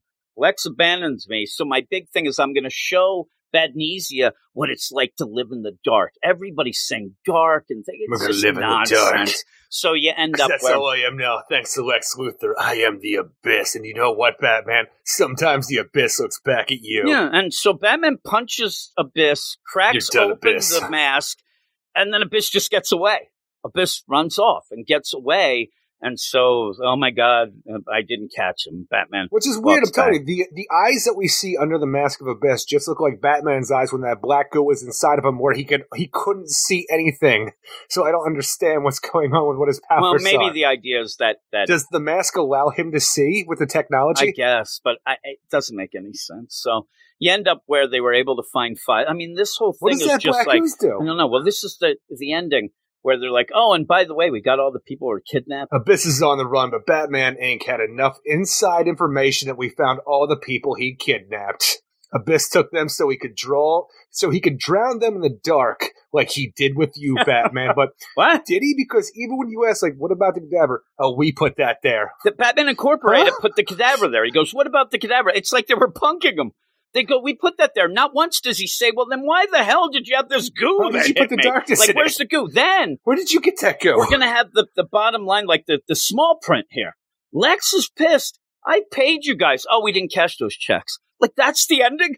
That's how Batman Incorporated ends up going. You save face. Like, oh my God, look at us. We didn't cash the checks and I need my lawyer to look things over. Like Lex is that stupid that he ends up like, that's okay for him? He walks away. They're like, we'll get you, Lex. And then Batman says, nah, you'll never get a connection. You'll never get a connection with this. And off we go. And maybe we'll get Abyss. And then Batman Incorporated says they're going to go off and try to find the other Abysses. I know that we're seeing Lex do some shady shit and Superman Son of Kal-El with what his connection to Henry Bendix and The Rising is. But I was really hoping there would be an idea of a turn where he thinks, everybody thinks that he's doing bad, but he's actually doing good on the sidelines that we just don't see yet. From everything that we see in this Batman series, though, with the Abyss stuff and everything that he's trying to cover up here, Lex is not a good guy. And it's pissing me off because I really want to have that great turn where, he could still be that pseudo-super Lex, and not to the degree where he's putting on costumes and, like, running around like he's Superman, but at least be a kind of pseudo-father figure / mentor for John whilst Clark is out on Warworld. Yeah, it's I just wanted him to learn something after Death Metal, to be a better man. Yeah. So you end up where Batman calls Ghostmaker and says, hey, I need you to keep an eye on Batman Incorporated. That's going to be in May. It's a while from now, but May's Annuals Week. That's what that annual's about. Ghostmaker story. It's a Ghostmaker and Clown Hunter story about them with Batman Inc. So we'll see what that goes. It's not bad, though, if you want to keep Batman Inc. around, but Ghostmaker's in charge now, Clown Hunter's a part of it, and stuff like that. It could be fun. I actually think that they would be like, oh, what the hell? We don't need somebody to watch us. We've been doing this all these years without you, and now you just show up. Well? But they said that they were on the deal. They were trekking. The thing that ruined their Abyss deal was Batman showing up and fudging it up. I think they would have been able to take him down eventually. The thing is, it's like Batman Inc. has been done for so long now, and Lex started this program when Batman Inc. started. So I'm like, there's been so many years, and then comic book time. I have an idea how it works, but other writers don't always play them. It just feels like it's been forever that Lex has had his fingers in this, and it's just and now nothing it's really makes sense when you think of all that. I mean, the idea that they just had the big point was Batman gets sprayed with goo from a cadaver. That they went on and on about, oh my God, that's Abyss, but it's aged different and it's aging quickly. What is that all about now? I don't understand. It was just a ruse to get Lex there so Abyss can get revenge, but they're working for him, but not. It's just the thing is, I understand the basic idea, but the things that the fine print to make this whole thing work just isn't there. There's gigantic cracks that everything slips through. Just the idea that Lex is yelling, I paid you guys. Even then, even if they took the money, they'd be like, "Well, sucker, we took it. We're not with you." And we didn't cash the checks. Oh my God! Get Mercy on the phone. Mercy, check our accounts. Did those checks? They didn't. One did. Yeah, Dark Ranger from Australia cashed a check. That's the best. Come with me, El Gaucho. We got words. Don't trust the Australians. Just imagine that. That's what happens. El Gaucho actually cashed his check. What does that mean? What is he's like? Don't trust El Gaucho. Sorry, with your dudes. I guess I got to go with Lex. I cashed the check. But why would you do that, El Gaucho? It's I need money. Holy shit, look at my costume. I got a bandana for a thing. I want an actual armor. I want armor. Look at me. I'm a short fella. I want to get stilts. But then you end up having For some reason, I really want to see a book with Wildcat, Ted Grant and El Gaucho together doing crime, fighting stuff. You know what the best would be is for a fact that they go out, fight crime, right? They'd solve crime, make some rhymes. They'd probably go out to eat, right? Yeah, they'd probably go out to eat afterwards, right? And then afterwards, they go and try to beat the shit out of each other. They would fight every night. You totally have to end that. Every night they would fight, right? It definitely would be ding, ding, and all of a sudden they're just fighting. It'd be great. But yeah, then you have an epilogue 1.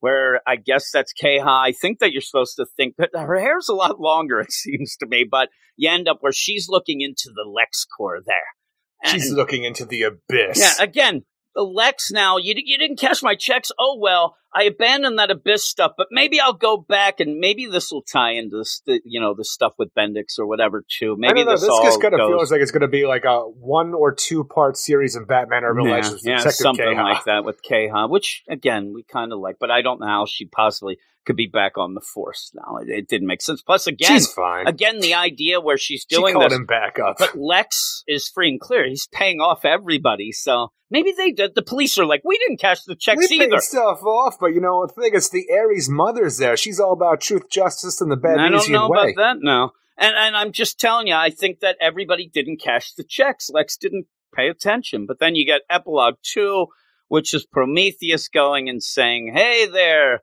Look at you, Deathstroke. We got the Batman." So he's heading back to Gotham. In the meantime, you do have a deal where Batman calls. It's such a weird, we need Batman distracted while we prepare for war. An incomplete conversation because Batman calls Oracle as well. And it says, Gotham City after Arkham Tower. Oracle.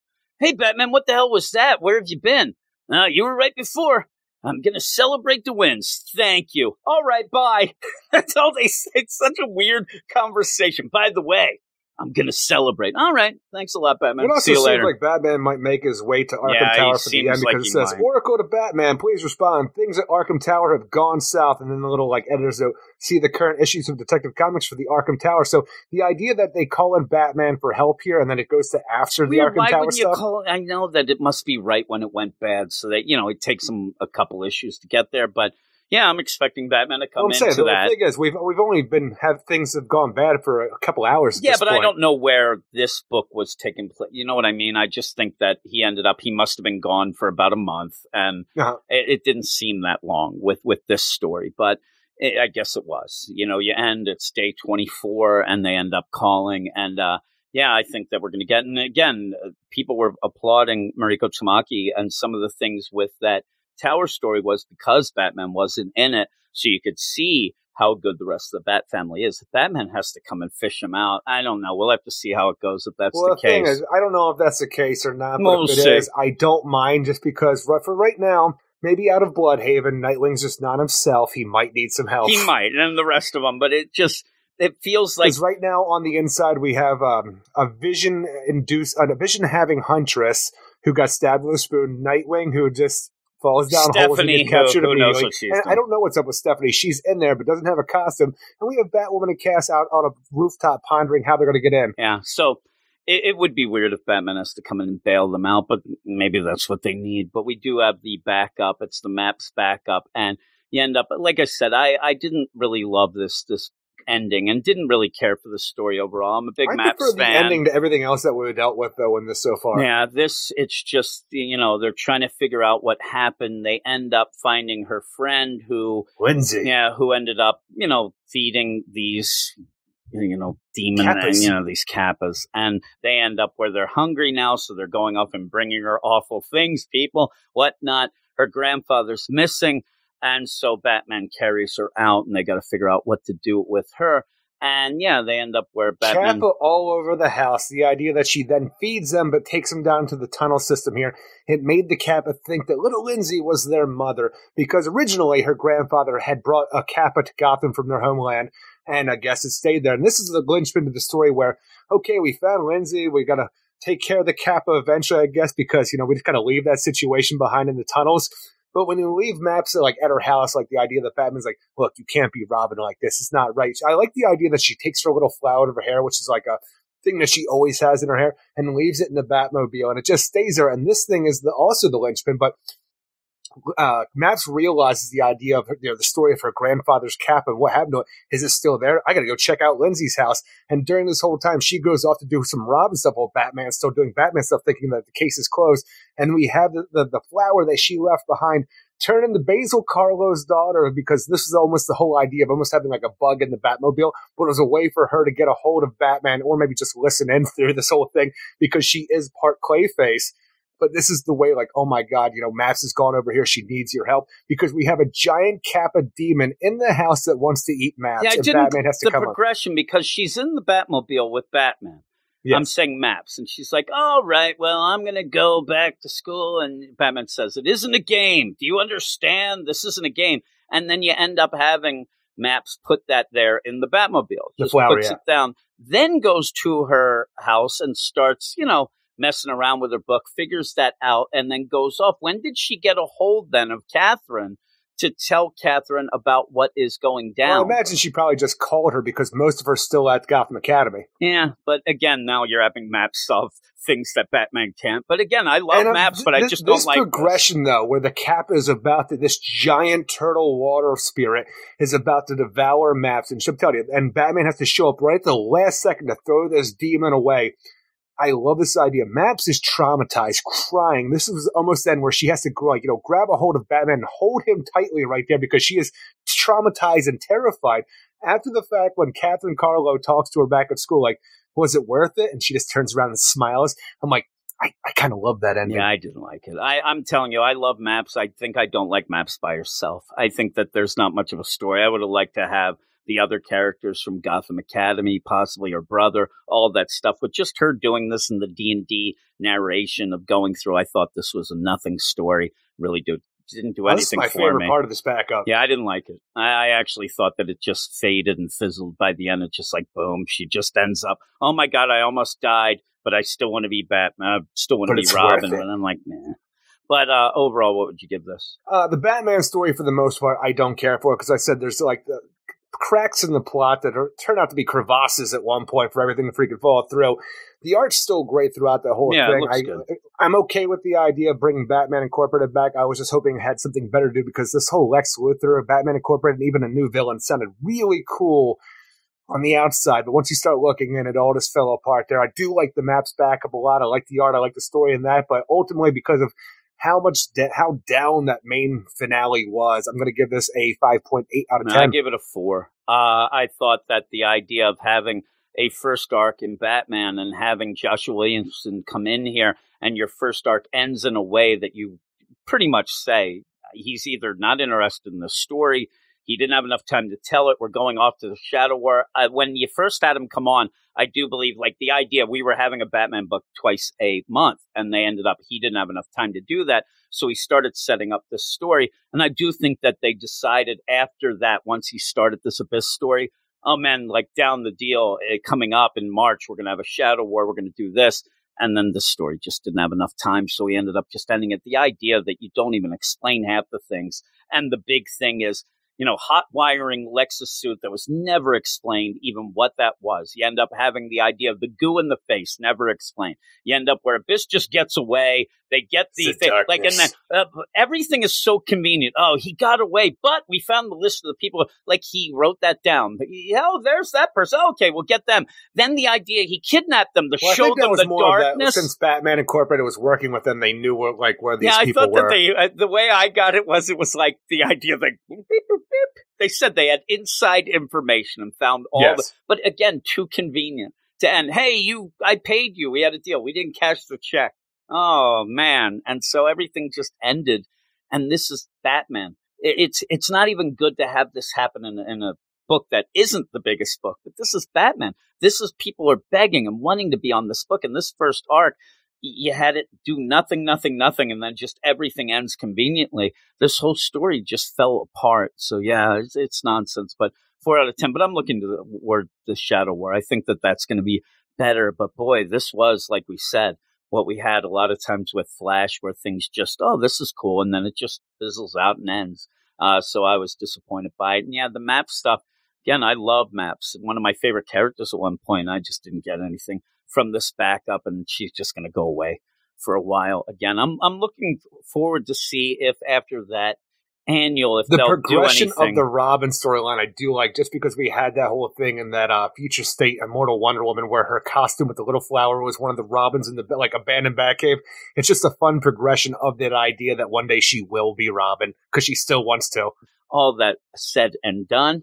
Yeah, I'm looking forward to Shadow War. We'll see how that is. I hope Joshua Williamson can, get something going with all of that tying in. And I was saying, when we get the annual, the Batman Incorporated annual with Ghostmaker, I'm wondering, are we going to see anything past that, or do they just fade away? Again, it'd be cool to see if they do end up having something to go forward with. But I don't know. A lot of people were upset when that whole thing, that's a team that kind of has a little bit of a, racial stereotypes and stuff on it. So they end up, we're surprised it came back in the first place. But we're going to go off right now, a little bit of news, and then we'll be back with some more books. The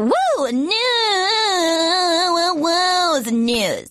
And this is the news. We have one news item, not a real big news week. This is something that a lot of people are excited about. A lot of fans of Tom Taylor. They can't get enough of that Deceased. They need more Deceased. I need more of my heroes being zombies and eating brains, is what I hear them say at the rec center in between shooting threes. But this is it. Deceased 3 is happening, and it looks like that'll wrap up this whole Deceased thing. Tom Taylor took to Twitter to announce that Deceased 3 was a thing that will be happening sometime in the near future. And his tweet read, quote, "This is not just survival. This is more." And I thought about this. I'm like, I wouldn't be very good at survival. I'd be really bad at the more. I know that with all this, I would have been infected within a second. I'd probably be arguing with somebody on the Twitters. I get infected, dead. So we'll see, though, with this going. And again, I'm not the biggest Deceased fan. I'm a huge Tom Taylor fan. I love his Elseworld stuff. We're going to be jumping in out of this to go to the Dark Knights of Steel. I'm really enjoying that. That's on my $25 do or die pull list. But overall, though, I'm more of like an Injustice fan. I'm not really a huge Deceased fan. I'm not really a Dark Ages fan over at the Marvels at this point. And I think that maybe, and that's another, it's survival there. Not zombies, but I don't know that maybe I'm just not into the whole survival horror type deal, the zombies. Maybe because I end up on the Patreon, just a little shout out, me and Mark Jager do a Walking Dead Comic Book Reading Club. We're at I think we're at issue 34, if I'm not mistaken, but we're in there.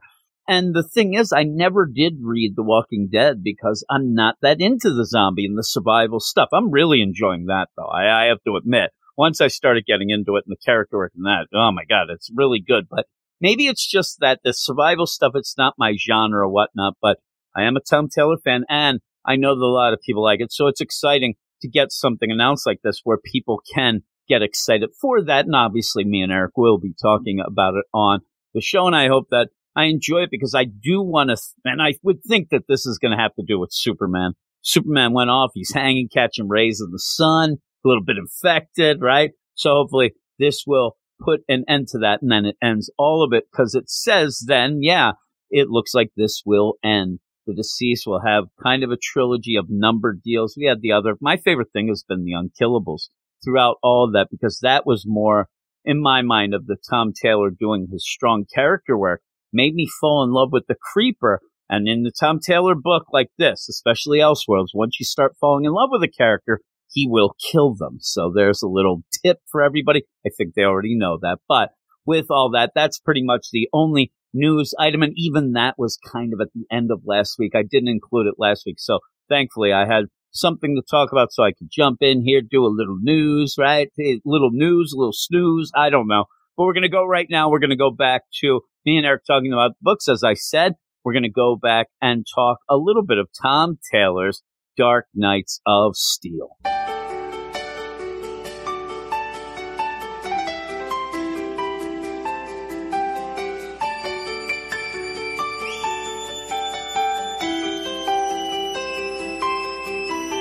Eric, you're America's sweetheart.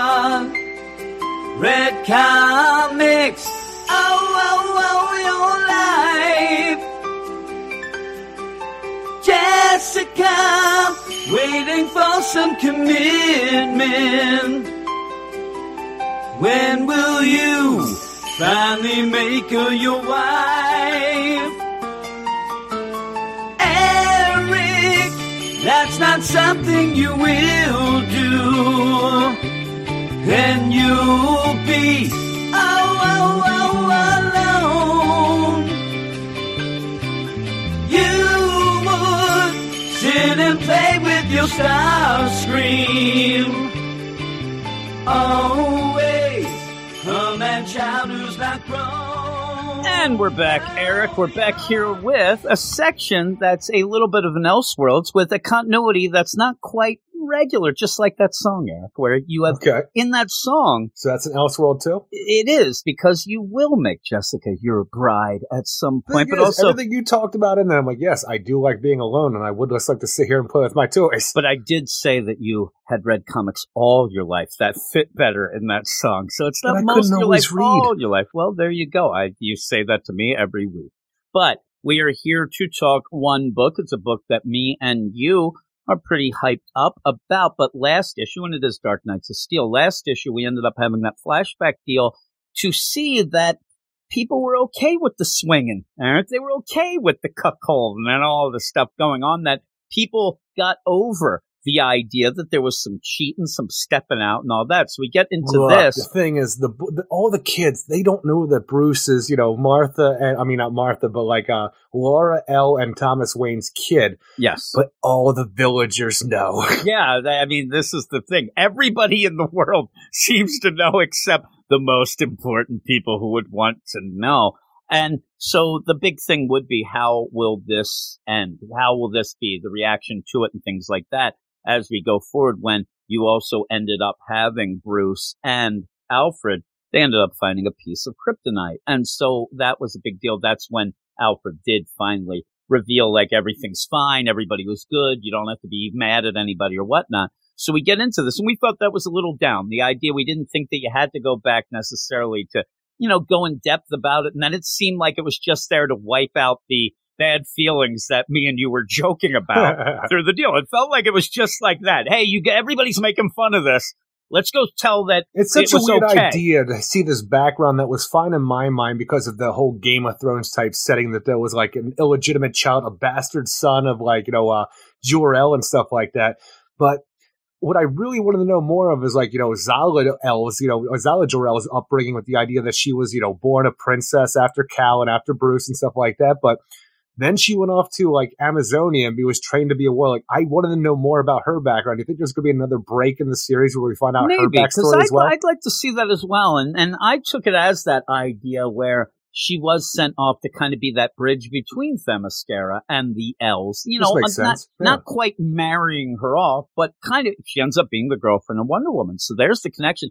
And yet when all the things are said and done and go down, that's severed. And I have some questions by the end that I do think that maybe we're not seeing exactly what we are seeing here, that there might be something a little more nefarious in the background. But when we started off, you do have Zalo's shown up and she's at the kingdom. She's there to say goodbye to her dad. Yeah, and that's nice. And she's there and saying, and in a wink, like, I had a couple things to do first. And now I came. And you're like, oh, is that what you call murdering everybody? All right. So you end up having this where you do have the idea where Cal then says, justice will be done, my sister, I promise, and hugs her and things like that. So what is going on here, we'll have to see. But you end up then having an aside. And this kind of pulled me out a little, almost again like the idea that Tom Taylor is going fan service into a Elseworlds deal because he wants to show, Harley and Poison Ivy. It sets up some things. It sets up the idea that there would be somewhere where, you're not going to be able to go through to get to the kingdom. Idea of knowing that war is looming because Jor-El was killed and then, Jefferson's only heir to his throne son was murdered by I don't know what Zala yet, but murdered, but then Jefferson's murdered. But ultimately, I don't even know if they know any of this because they just know that war is coming and to fortify their lands, we're going to get, Poison Ivy, the forest spirit of the woods that surround the lands to make sure that nobody's going to be able to penetrate the forest to get there. And I get the idea that they end up saying, you don't like Laura, so we're going to send Harley. But Harley has been treated as kind of a joke throughout. And it just felt, I understand they're going to be like, well, she'll only talk to her or whatnot and go. But it just felt like it was a little too long a scene for me. And the idea of just showing fans, hey, look, in an Elseworlds deal, they're a couple still that they still like each other. Because Poison Ivy's all into Harley, but it doesn't seem like Harley's all that into Poison Ivy in this. I think that she just doesn't want to live there with her because I think that she's there. She just is like, no, I have other things to do. And Harley, I got a castle to live in. The only thing I like with Harley here is the idea where she is like the jester, but she also seems at points, I even said in my review, she's almost the voice of reason at points, which is crazy. A lot of times it was the act of a normal jester, where the idea of a court jester was a counsel to the king and or queen. And it is funny, though, because the idea where it used to be Lex, he got kicked out, now you got her, and it just felt forced to just get a half an issue with Harley and Poison Ivy, where they talk, hey, will you defend? Will you yeah, I guess I will. Okay, thanks a lot. I'll kill an army fighter. Okay, back it down. There, okay. I like the idea that you just keep going where Poison Ivy, I'll take over the damn world for you. I'll do whatever. She's like, all right. Just to have, oh my God, there's somebody flying above. And I think that you were supposed to think that maybe it was Zala. Yeah, but it is Wonder Woman. She's on a Pegasus. She gets pulled down and you end up having some trash talk. She starts punching and kicking some trees.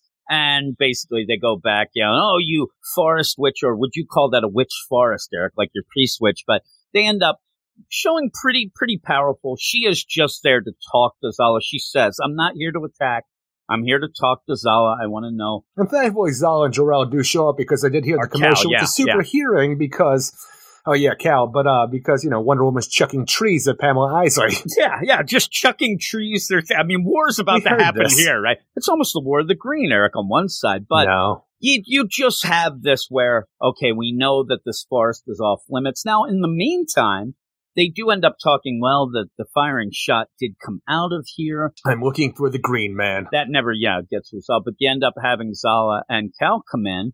And you end up having Wonder Woman say, I want to go talk to Zala by herself and says, hey, what's going on? You killed Jefferson's son. What? And she says, what? And at first I thought, if I murdered a child, I think I'd remember. I'm like, what a crazy girl here. But I actually think that she didn't. I don't think she did either. Yeah, I think it's a dupe, especially by what happens at the end, because you end up, she's like, I'd remember murdering a child. I wouldn't do that. Now, we have to see, and like you said, I do think we'll go back at least to see what those, hey, I had to do a couple things before, because she had to have had something go off and not that. So we'll have to see. But she seems on the up and up, that she's, but Wonder Woman says, my mom is pissed. And but because like Hippolyta is kind of pissed, but I'm obviously going with, the Kingdom of the Kingdom of Storms, is that what Jefferson's Pierce was? But going with that just because it's a long tradition of what they did. But when you have this situation where you realize that Zala seems like she's on the up and up, like I think I'd remember if I murdered a child, then I started looking back at the idea of the prophecy, which led Jefferson and everything this entire time. The idea they would come from the sky, the idea of the Green Man and stuff like that, and like the problems that like these godlike powers would come and like reign over man and stuff. I wish I actually had it written down in front of me what the actual prophecy that Constantine gave that is the catalyst for all of this and the mistrust of the elves because of how they came here. But when I started thinking about the idea that Zala didn't know how this works and the idea that Cal would then later on betray Bruce and like stab him with a piece of kryptonite, I started thinking about the idea of falling from the sky, Green Man. I'm like, this seems like a Martian invasion with the shapeshifting. Now, I think that the problem here is, even if it's that or if it isn't, but I think that Jefferson is fully aware. I think that he was in on having his son being killed to make that prophecy and war come on. I think he just wants to have war. Because the idea of this, who is the villain here? Because you end up having, I think Jefferson, it's going to be the Martians when we discover I'm saying this. We're almost at issue 6. That might be a weird, but even with that, I think that he'd be aware of them and using them if that's the case. Shapeshifter. Because you need one of these kingdoms to possibly be the bad guys, but with Zala almost looking like a murderous, like nobody's that good. Well, when you have this third force, though, it's going to put the other two against each other. You have them wipe each other out. Yeah, I just think that Jefferson is fully aware of all this. He wants this to happen. He ended up having his son killed and is aware that he was going to die.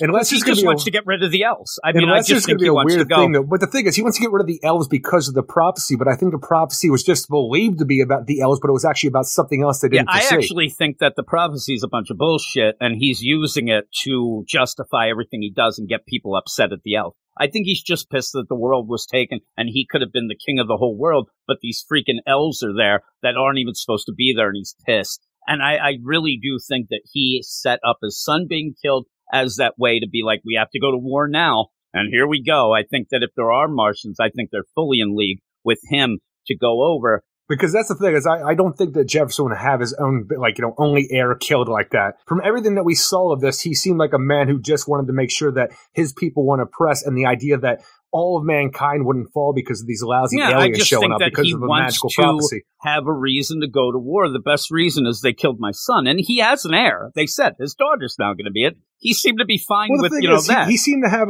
he was okay with that because it seemed like he put Oliver up to the idea of killing Jor-El as well. Yeah, I think that he's doing all of this. I think that he's doing everything to get all this stuff to try to make it seem like this is a wartime deal.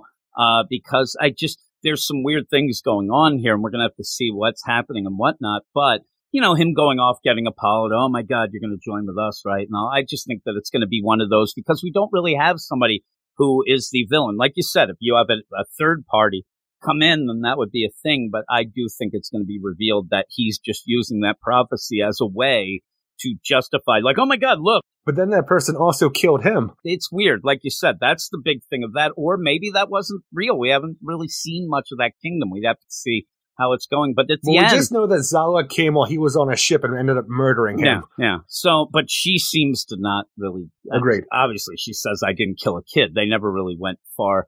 Maybe she did kill Jefferson, but didn't kill his son. I don't know. I don't know. It's weird. But the idea, I don't think that it was her. Like you said, maybe it's Martians. But at the end, the whole idea of this where Bruce goes to Cal, this is a very quick issue. It's Bruce such a crazy idea because when we have this new predicament come up with the idea that Zala does seem innocent of all the tragic and terrible shit that we saw her do throughout the series so far, it opens up this whole new avenue where I start thinking, I'm going back and looking at the prophecy, trying to figure out, oh my God, could it be this? Because the idea of we saw this, I always think about Martians come down from the sky as well with the prophecy that Constantine told. Shape-shifting abilities, the idea that, Cal here can hold a piece of kryptonite while stabbing Bruce. I'm like, this is a shapeshifter idea so that can't be Cal. Exactly, that's what it feels like. The kryptonite's not affecting but the problem is, I am so into this issue, but for some reason, every issue feels like it lasts like a page and a half of how quick it is. And maybe you're right. Maybe because I wasn't really, I'm telling you, I wasn't even remembering that Jefferson died. And it didn't feel like, I'd have to go back and if there was a thing like, oh no, you again, what are you doing? Like, it's almost like a wink, wink. But yeah, maybe there is a Martian type deal, or and in league with Lex, maybe the Green Man's kind of getting involved with that stuff as well. Unless we have some crazy thing show up where the Lex Luthor / Joker / Green Lantern baddie that we have can also shapeshift out of nowhere. That would be weird. He's also Martian. Oh. And that was the thing. I was trying to think of things that it could be, and I kind of almost did. I didn't even think of Martians. I kind of came about with the idea of magic. Oh, this is going to be some magic stuff. But I do like the idea of Martians. And yeah, maybe the idea that I had, because Jefferson does get killed, and he does seem surprised when Zala comes not like, hey, we're in league together or whatnot. Because he tries to put the full force of his power against her, and it does nothing. Yeah, I forgot about, so maybe it would have to, but something's going on. Even when she kills his son. I mean, I even think of the idea, too, of I don't fully trust Constantine going around this. And that's the thing, is I don't know if we're allowed to trust Constantine just because of how we know Constantine to be the con man, the constant liar. We don't know anything except for a kid who has prophecies here that is in, Jefferson's court. Yeah, and the idea of, obviously, Lex, that would be the big deal. But maybe, maybe it is the idea of that thing from the sky is actually not the elves, it is the Martians, or something like the White Martians. So who knows? You can play with anything here. I just go with the idea because I'm pretty sure they mentioned the idea of the Green Man, but he just might be a part of it as the Green Man that we know, because, the Green Man is so vague. Everybody calls this Lex Luthor, Joker / Green Lantern, the Green Man. When I started thinking, is it him or is it something else? Another Green Man. I don't know. Could be just he's a part of the prophecy as well. Yeah, because that would be the Martian. So yeah, that would work out. I actually like that a lot better. Or it's just a Martian Manhunter is still the solo one who came to Earth here, the last of his kind, or whatever it is. The weird part about this is you'd have to kind of go with the deal. There might, and you could have Miss Martian as well with them. Who knows? Because at one point you would think that there's, you see them two together in the woods. Are those both Martians now? Or is this the real Cal who then goes up? But because at the end when Bruce goes to talk to Cal to say, hey, I just wanted you to know I'm your brother.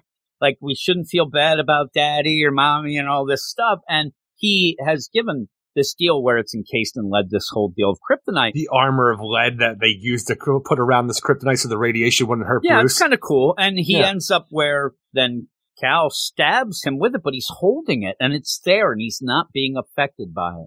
And that's a crazy deal because he should be. And he stabs Bruce with it to kill him. Again, Bruce would be the one who, if you are a shapeshifter or you are some dupe, you're going to be afraid that Batman's going to figure this out. You got to get rid of Batman, especially then with the idea, hey, I'm Cal's brother. I think they're trying to wipe out the elves now. You're just another elf then, really, and boom, you're done. And ends up throwing him. Even if you want to look into the idea with that, let's just say that there's a Martian shapeshifter here under that looks like Cal. Martians have very similar powers to Kryptonians. Yeah, they do. If you want to shapeshift and still have those same powers. When Cal stabs him here, he's not affected by the kryptonite. He then flies Bruce up into the sky, and he says, that's another thing. I at one point, this is the Clayface. Is that? Nope, he flies. So but when you take what he says here, even at the outside of context for what it could be with Cal, talking about the idea that, I'm also your brother. So the idea that there's somebody here who could step in the way. But when you have the idea that it's not Cal saying that this is our world now, ours to rule. He's talking about somebody else outside of that possibly. So there could be a whole, a freaking army of Martians here looking to take over Earth. Daxamites. There can be no challengers. Yeah, we'll have to see how this ends up. Daxamites can't shapeshift. Hey, who knows? I know. The Martians would be the ones that you would think Skrulls have shown up. We didn't realize this was. It could be Durlans. That'd be a weird play. You might as well just go with the Martians, right? Because then you have the big deal. But in this, he ends up saying, so there are little hints that it's something else. I think that you're getting the play, and I thought that Tom Taylor was pretty clever with this because you have been waiting for the Game of Thrones deal. Oh my God, the illegitimate son, I'm going to go. Brother against brother. But this is too sudden and too over the top for Cal, who you end up having Alfred, who says, just tell him he loves you. You guys have been buddies. And then he doesn't get stabbed by this, but flies up in the air, throws him to the ground to the point where we have a great cliffhanger here where, Batman Bruce is left for dead here. And who comes across this people fallen... don't like this, and I thought it was really cool. I think cool. It's actually so much fun. Just the idea of a half Kryptonian Batman of this world who was found by the Ma and Pa Kent who take him in there. I'm like, all right, you know what? I kind of like that. That's fun. I don't know what... People hated it.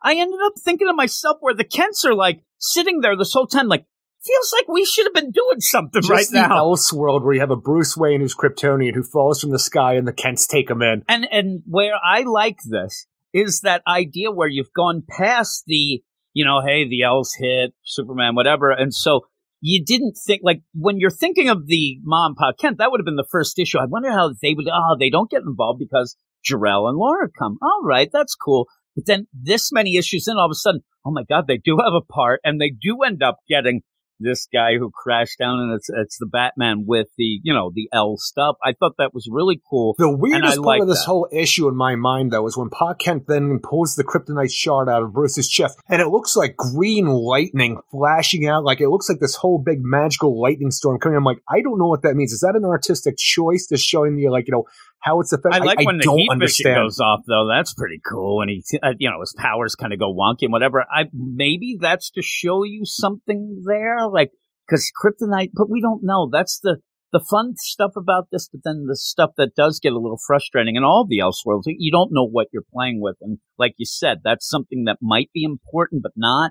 I don't know. But it's pretty cool. It's a pretty cool deal. Also showing, the powers kind of activate fully. So maybe that will, you'll have, remember the idea that Batman couldn't fly, and Cal told him it's because you're not trying enough. Well, we might have him flying around in practice and doing stuff at the farms. But yeah, the idea where I think that Tom Taylor does a really good job in this is because when Zala says, "What? Kill a kid?" It's such a cool thing to say. That. It's such a cool thing to think. Are you that evil? Are you that psychotic? Are you that psychotic? But then when that happens at the end, where then you're like, are these two kids, what are they, the children of the corn? Look at these kids. They're both, exorcists. But it makes sense if they're not them that were doing the bad things before and now doing it here. That's a cool play. A cool play of like, okay, when it's revealed, if it is the case where they're, oh my God, that's why. And yeah, I want to see how it goes forward and how something goes. And like you said, not even thinking about it. And I'm telling you, because it seemed like we hadn't talked about actually, you know why? It's because we had that side issue with the flashback. But the idea where Jefferson is dead and his daughter, whatever, that does kind of make that Kingdom of the Storms kind of a little lesser. So you might need another big villain to step in to have this. Lightning can handle themselves, can't they? Yeah, I'm saying they're, just being young and doing this, and they all still of a have sudden an it's army. war stuff like that. But they do. But I'm saying I don't know that they could defeat the elves. So I don't maybe think anybody could defeat the elves personally. I think that you do need something else now that I really think about all that's been going on. So I'm with you. I think that it might be like a Martian Manhunter thing, or just a Martian thing, because thing.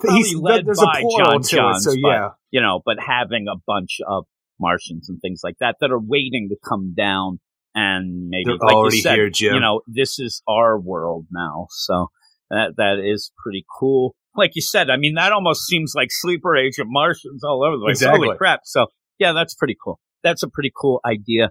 I'm going with it with you. You got me back because when I was reading this again the second time, I was a little bit down on what I gave it, but I'm going to go back and maybe even go up a little. You inspired me. Oh, I'm telling you, I was so upset by the end of this just because it felt like I just started the issue. I was so excited with this turn of events here. I'm like, oh man, it's not her. This is a whole new area that we can explore. And the idea that who aren't we playing with so far that's in the main DCU? Martian Manhunter, shape-shifting, same powers as a Kryptonian for the most part, even more powers. How far are they embedded themselves? Is it just Martian Manhunter? I started having all these things and I felt like I turned the page and it was over already. Okay, there's the Ken sets fun, but I need more story right now. I got to wait another month. And think about this too, the idea, I'm completely going that you're right, Eric. I'm not even going to step back from that. Like, there's mind reading. I mean, there's a lot of, and so I do think that if it's that, we're going to see something a little before, maybe next issue where, the trope, there's going to be some fire or something. He's going to jump away. But, oh my God, you were right, Eric. Oh my goodness. Though, and most people would, but that's the play here. If it is impersonating Cal, normal people would jump away from fire because they get, not Cal. But not a Kryptonian. No, not a Kryptonian. So, yeah. I want to see what's going on. I like the art in this a lot. I like this plot turn around, especially if it turns out to be that, because everybody is losing their mind with the idea of this Supergirl being as evil as she is. It makes sense for it not to be her. And we also have a new character who's still good that we can explore more in this Elseworld, who's not tainted by killing kids. But I had a lot of fun with this 8 out of 10. Yeah, and wouldn't it be cool where you do have this Supergirl where people, oh my God, that's the worst.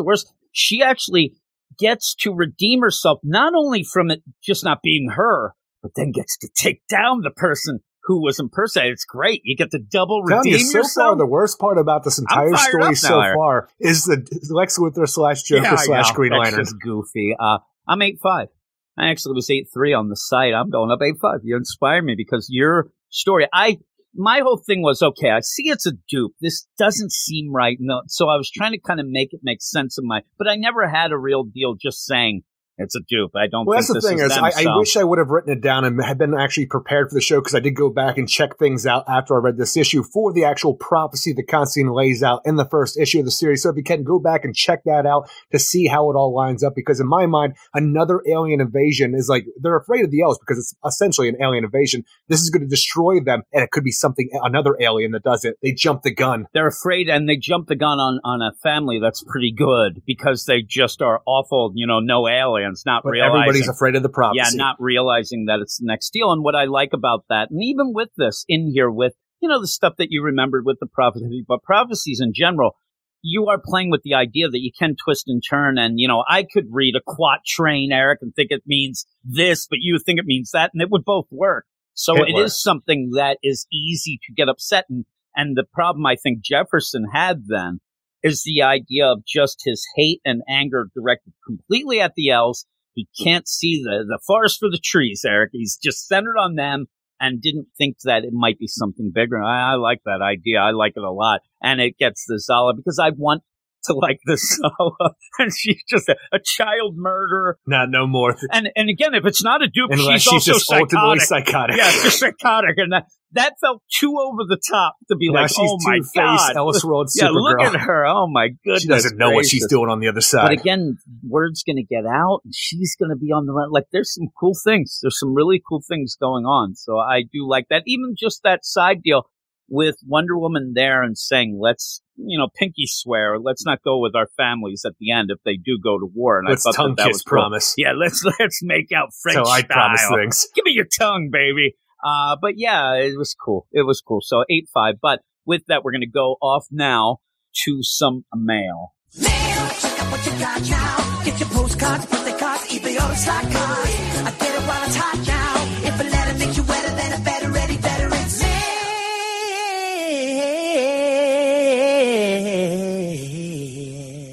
And it is time for the mail, Eric. And if you want to get involved in the mail like a bunch of people tonight, all you have to do is email us at weirdsciencedccomics@gmail.com, and you become the star of the show. That'll also be in the show notes if you don't remember what it is. The first mail's from I've already Chisanga. I did too. Chisanga says, sup, Get Fresh crew. Such song. Dropping an email to give you my thoughts on Teen Titans Academy and just break down what led to that cancellation. I Red don't need X. to. I'll do the breakdown. It stunk. You stink, is what they say. Number one, Tim Sheridan. When I looked him up in comics, he only seems to have helped write the scripts and the stories Superman Man of Tomorrow and he's an Batman animated The movie guy. Long Halloween. Yes, he is. I don't know how that convinced DC to let him control the Titans, but for minute one in the future state, his writing and characterization left too much to be desired, which makes it more baffling that he apparently wanted 3 books to focus on the teachers, the senior Teen Titans, and the recruits, but the story was bare bones, Eric. That's what he says. I don't agree. know what he wanted. He also ends up, I believe, that he writes right now that new He-Man one that came out of that Yes, on Revelations Netflix. deal. Yeah. So he does have something else going on right now, and that actually is selling Not pretty well. comics. Yeah.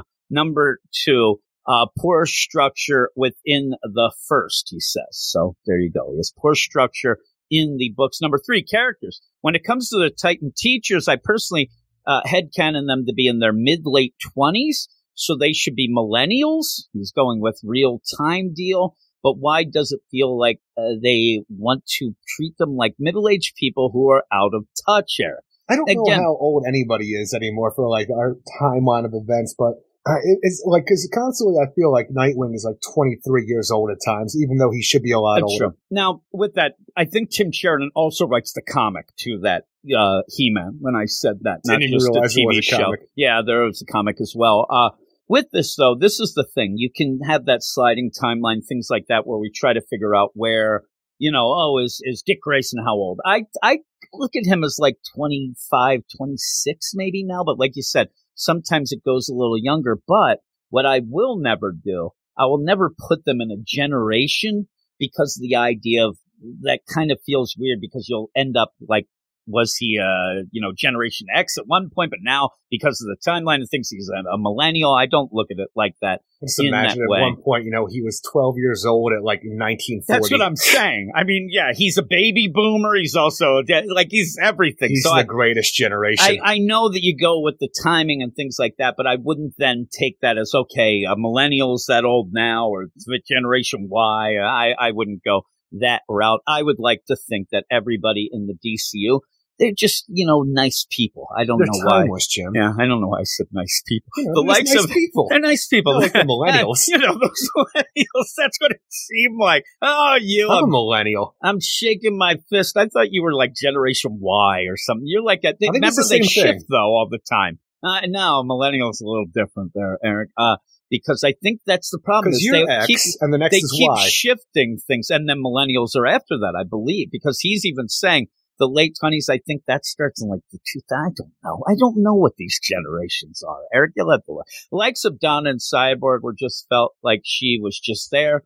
Gar was comic relief. At least he wasn't exactly over the top sexualized as always. Raven was just there to be a substitute for Lilith with her vision crap. But the worst were Dick and Starfire, typically to how Bat Family characters are treated. He comes across as Batman Jr., keeps on getting his ass kicked and bamboozled by Gen Red X. Y and millennials are the same thing. Okay, I didn't think they were. Are you that, though? Does it go back that far? I didn't think right it now, did. As far as it's concerned, it's like they are currently between the ages of 25 and 40. Okay, that's weird then. And my God, I honestly wish that they would either give Corey a new love interest or make Dick and Barbara polyamorous, because I'm fed up of DC making a bitter ex to fawn and sigh over her relationship with Dick. So I don't. That was such a weird thing, though, because we had the situation where he's sleeping with Starfire right away in Teen Titans Academy, but also in the Nightwing book, he's like looks like he's all the time with Barbara Gordon in a relationship. Yeah. So yeah, it's weird, but I do think that Tom Taylor's setting up a wedding coming up with Barbara and Dick Grayson. Well, we already had one, Jim. Yeah, we did. We didn't have that. They don't seem to remember that stuff or any of that. But then we get the recruits, and we're so underdeveloped that the combo of not being given reasons to care for them and being numb to Titans being unceremoniously killed off for Shock Value left me not caring, and even forgetting that 4 kids died. And yeah, some kids died there. Where's Zala? Sure Is she killing them? Number 4, and lastly, Red X, on the opinion that if you have a canon foreigner that is popular in a film, show, or video game, it's best to bring them into the main comic book universe as soon as possible. I kind of think that they should stay where they stay. But the last successful made the jump. Yeah, the last successful characters to transition to main comics, he says, is Diggle was successful. He kind of came and went. In my mind, he really fast. didn't do much. The Boy is a villain, Sue, who put the Bat God to shame, seemed to have a tool to counter everything. Outplayed Amanda Waller. I don't know. I think he's saying Red X it was too overpowered. Outplayed Amanda Waller and his boxer, strong enough to kick Nightwing, Donna, and Starfire with one kick. That's the thing. We don't know which was which and when the other one was coming about. I just want to say, though, from the way the costume was, it always looked like Brick's costume. Like, the size and costume shape never really felt like it changed. I think that if they changed it, then it would be a tell, so they fudged it. I think that that's the play. I bet you if you talk to, well, how could you do that? Oh, that was the other one. But what? It wasn't the costume. It wasn't big enough. Oh, well, you just didn't see the angle right. I'm telling you, that's what they'd have to do. There's no way. He's got Transformer mass shifting technology. Yeah, it says the irony is spouting that his classmates are weapons when he's literally being used by another guy. But it's okay because Nightwing is his daddy. Yeah, the reveal felt hollow to the bone because, surprise, surprise, it was the only student who was implicated in the first issue to being him. And they even played with that. He was making fun. And yet, he is somehow so stupid. Like, he says that he thinks Brick's like 17. Do you think he's that old? I don't know. Kids around those age all look the same. Yeah, I think that he was like 14 or 15, but and can't do the math that Dick's too young to be his father, and the original Red X couldn't be bothered to lie about it when confronted. That was the idea when we had the stuff with Wally and he wanted his kids back, yet Wally seemed to, in this continuity, he seemed to be like 23 or 24 at that point. He knew so they were real, Jim. Yeah, but he saw him in hyper time is what happened. And then he was fine with it until Tom King got his hands on him. Like, how did he convince him Did he produce photos or DNA tests? Because now he comes off looking like he would have accepted it as gospel. God, I hope he dies. I think that the play, without knowing a lot about Brick, and that's the problem. If we ended up knowing more about the characters, I think the play would have been that he is just desperate to have a father. I think it's like an Eric Shea. Well, he was in and out of the foster system. That's what I mean. Freaking terrorized the child and think that he was left there by a so-called hero. I can see it being a motivation, but it was just out of a nowhere motivation that it felt. Or the motivation completely. could have been that, it's also that he didn't know and now he could have a fight. It fell flat because we didn't know anything about it and just got thrown out there. God, I hope he dies on the way to the hospital, and the original one just gets killed off panel by Slade on his way to the Shadow. In the last issue right there. Yeah, they load him up, and I think that they already put the blanket over him. Yeah, really. I think that he might be gone. Sheridan should never be allowed to write for DC ever again. So I concur. But he is coming in with the new Batman Flashpoint or Batman Flashpoint Beyond. He is writing it after Jeff Johns writes the first issue. Yep, him and Andy Schmidt are going back and forth. It is Andy Schmidt on that. Or what's his name? Jeremy Adams. I get them mixed up now that we were talking about the crime syndicate. It's Jeremy Adams on the Flash deal, and him and Tim Sheridan jumping back and forth. But no, Tim Sheridan's terrible. Is it back and forth or they're running together? I don't know. I'm saying they're doing it with them, and who knows how it'll set up. That really kind of took all the wind out of the sails for me for that book, but we'll see how it works out. But the next mail is Red, who says, "Hello, Weird Science." Hello, Weird Science. What's Me up, again. Before I start my ramblings, I just want to say I like having the news being part of the podcast. Oh, my goodness, Aaron.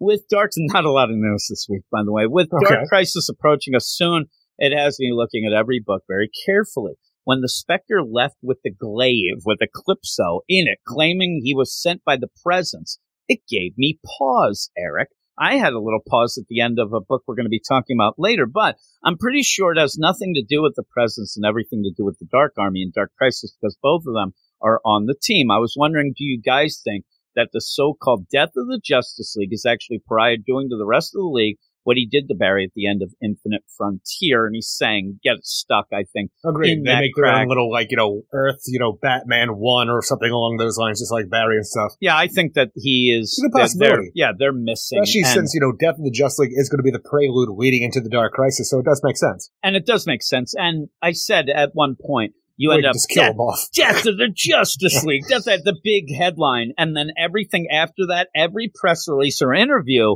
they never mentioned death again. It was always with the Justice League gone for now, or with everybody thinking the Justice League is gone. So I think they were even going where we can't keep saying this if it's not that, people get mad. So they were playing a little coy with it. If we're going to use Pariah, I don't know how Pariah works specifically with the Great Darkness at this point in time, but even in this final issue of Justice Incarnate, which we'll be getting to next, exactly in the next section, but with the idea of Darkseid being the left hand of the Great Darkness right there, and maybe the Omega effect goes out, the Omega sanction goes out, and you think it's an Omega beam, hits the entire Justice League, they're all turned to ash, stuff like that, and it just transports them to a new Pariah freaking Earth for them all, so they can just hang tight until we get there. And maybe they are in that Pariah Black Mercy type deal with that, or maybe they do it individually with everybody, but yeah, I think that they are. It's just one of those problems with Darkseid's Omega beams, though. It hits you, it's it's a toss-up what happens. He may be dead, he may be back in time, maybe he's in a Pariah world all his own. Yeah, I forget which Final Fantasy. There was a Final Fantasy that you ended up having one of the attacks. It was almost like a slot machine.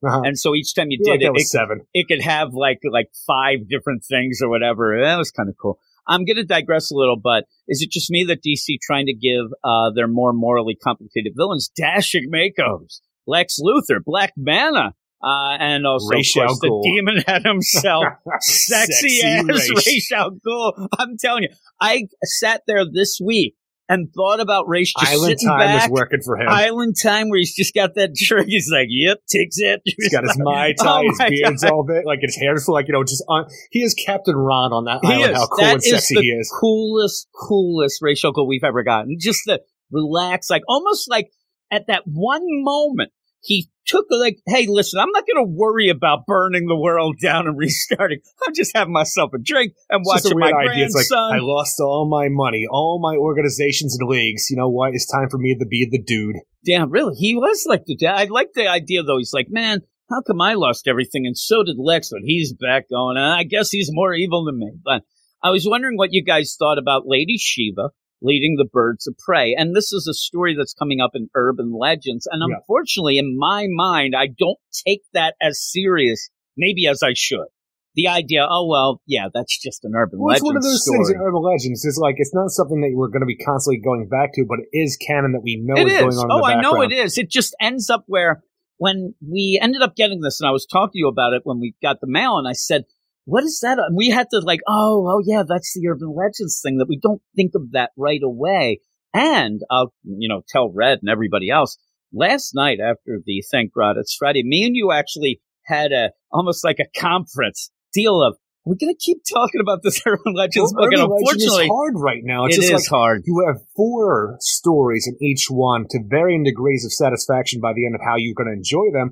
But like some are lasting 6 issues, some like 3, some 2 at this point, and it's like, is it worth it to continue on when we hate every one for how long it takes us to do it? But then you have big stories that come out, like Kid Eternity is not a huge thing going on in Gotham. This weird Batman Zatanna side story, maybe people like it. I feel it actually hurts the relationship. It'll probably be fine by the end, but overall, I can barely think about what happens in that book. Like the Ace of the Bat Hound is, like that.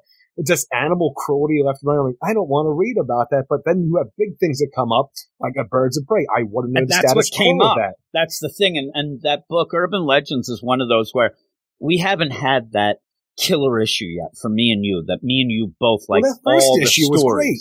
Yeah, but even then, I can't remember the side other ones.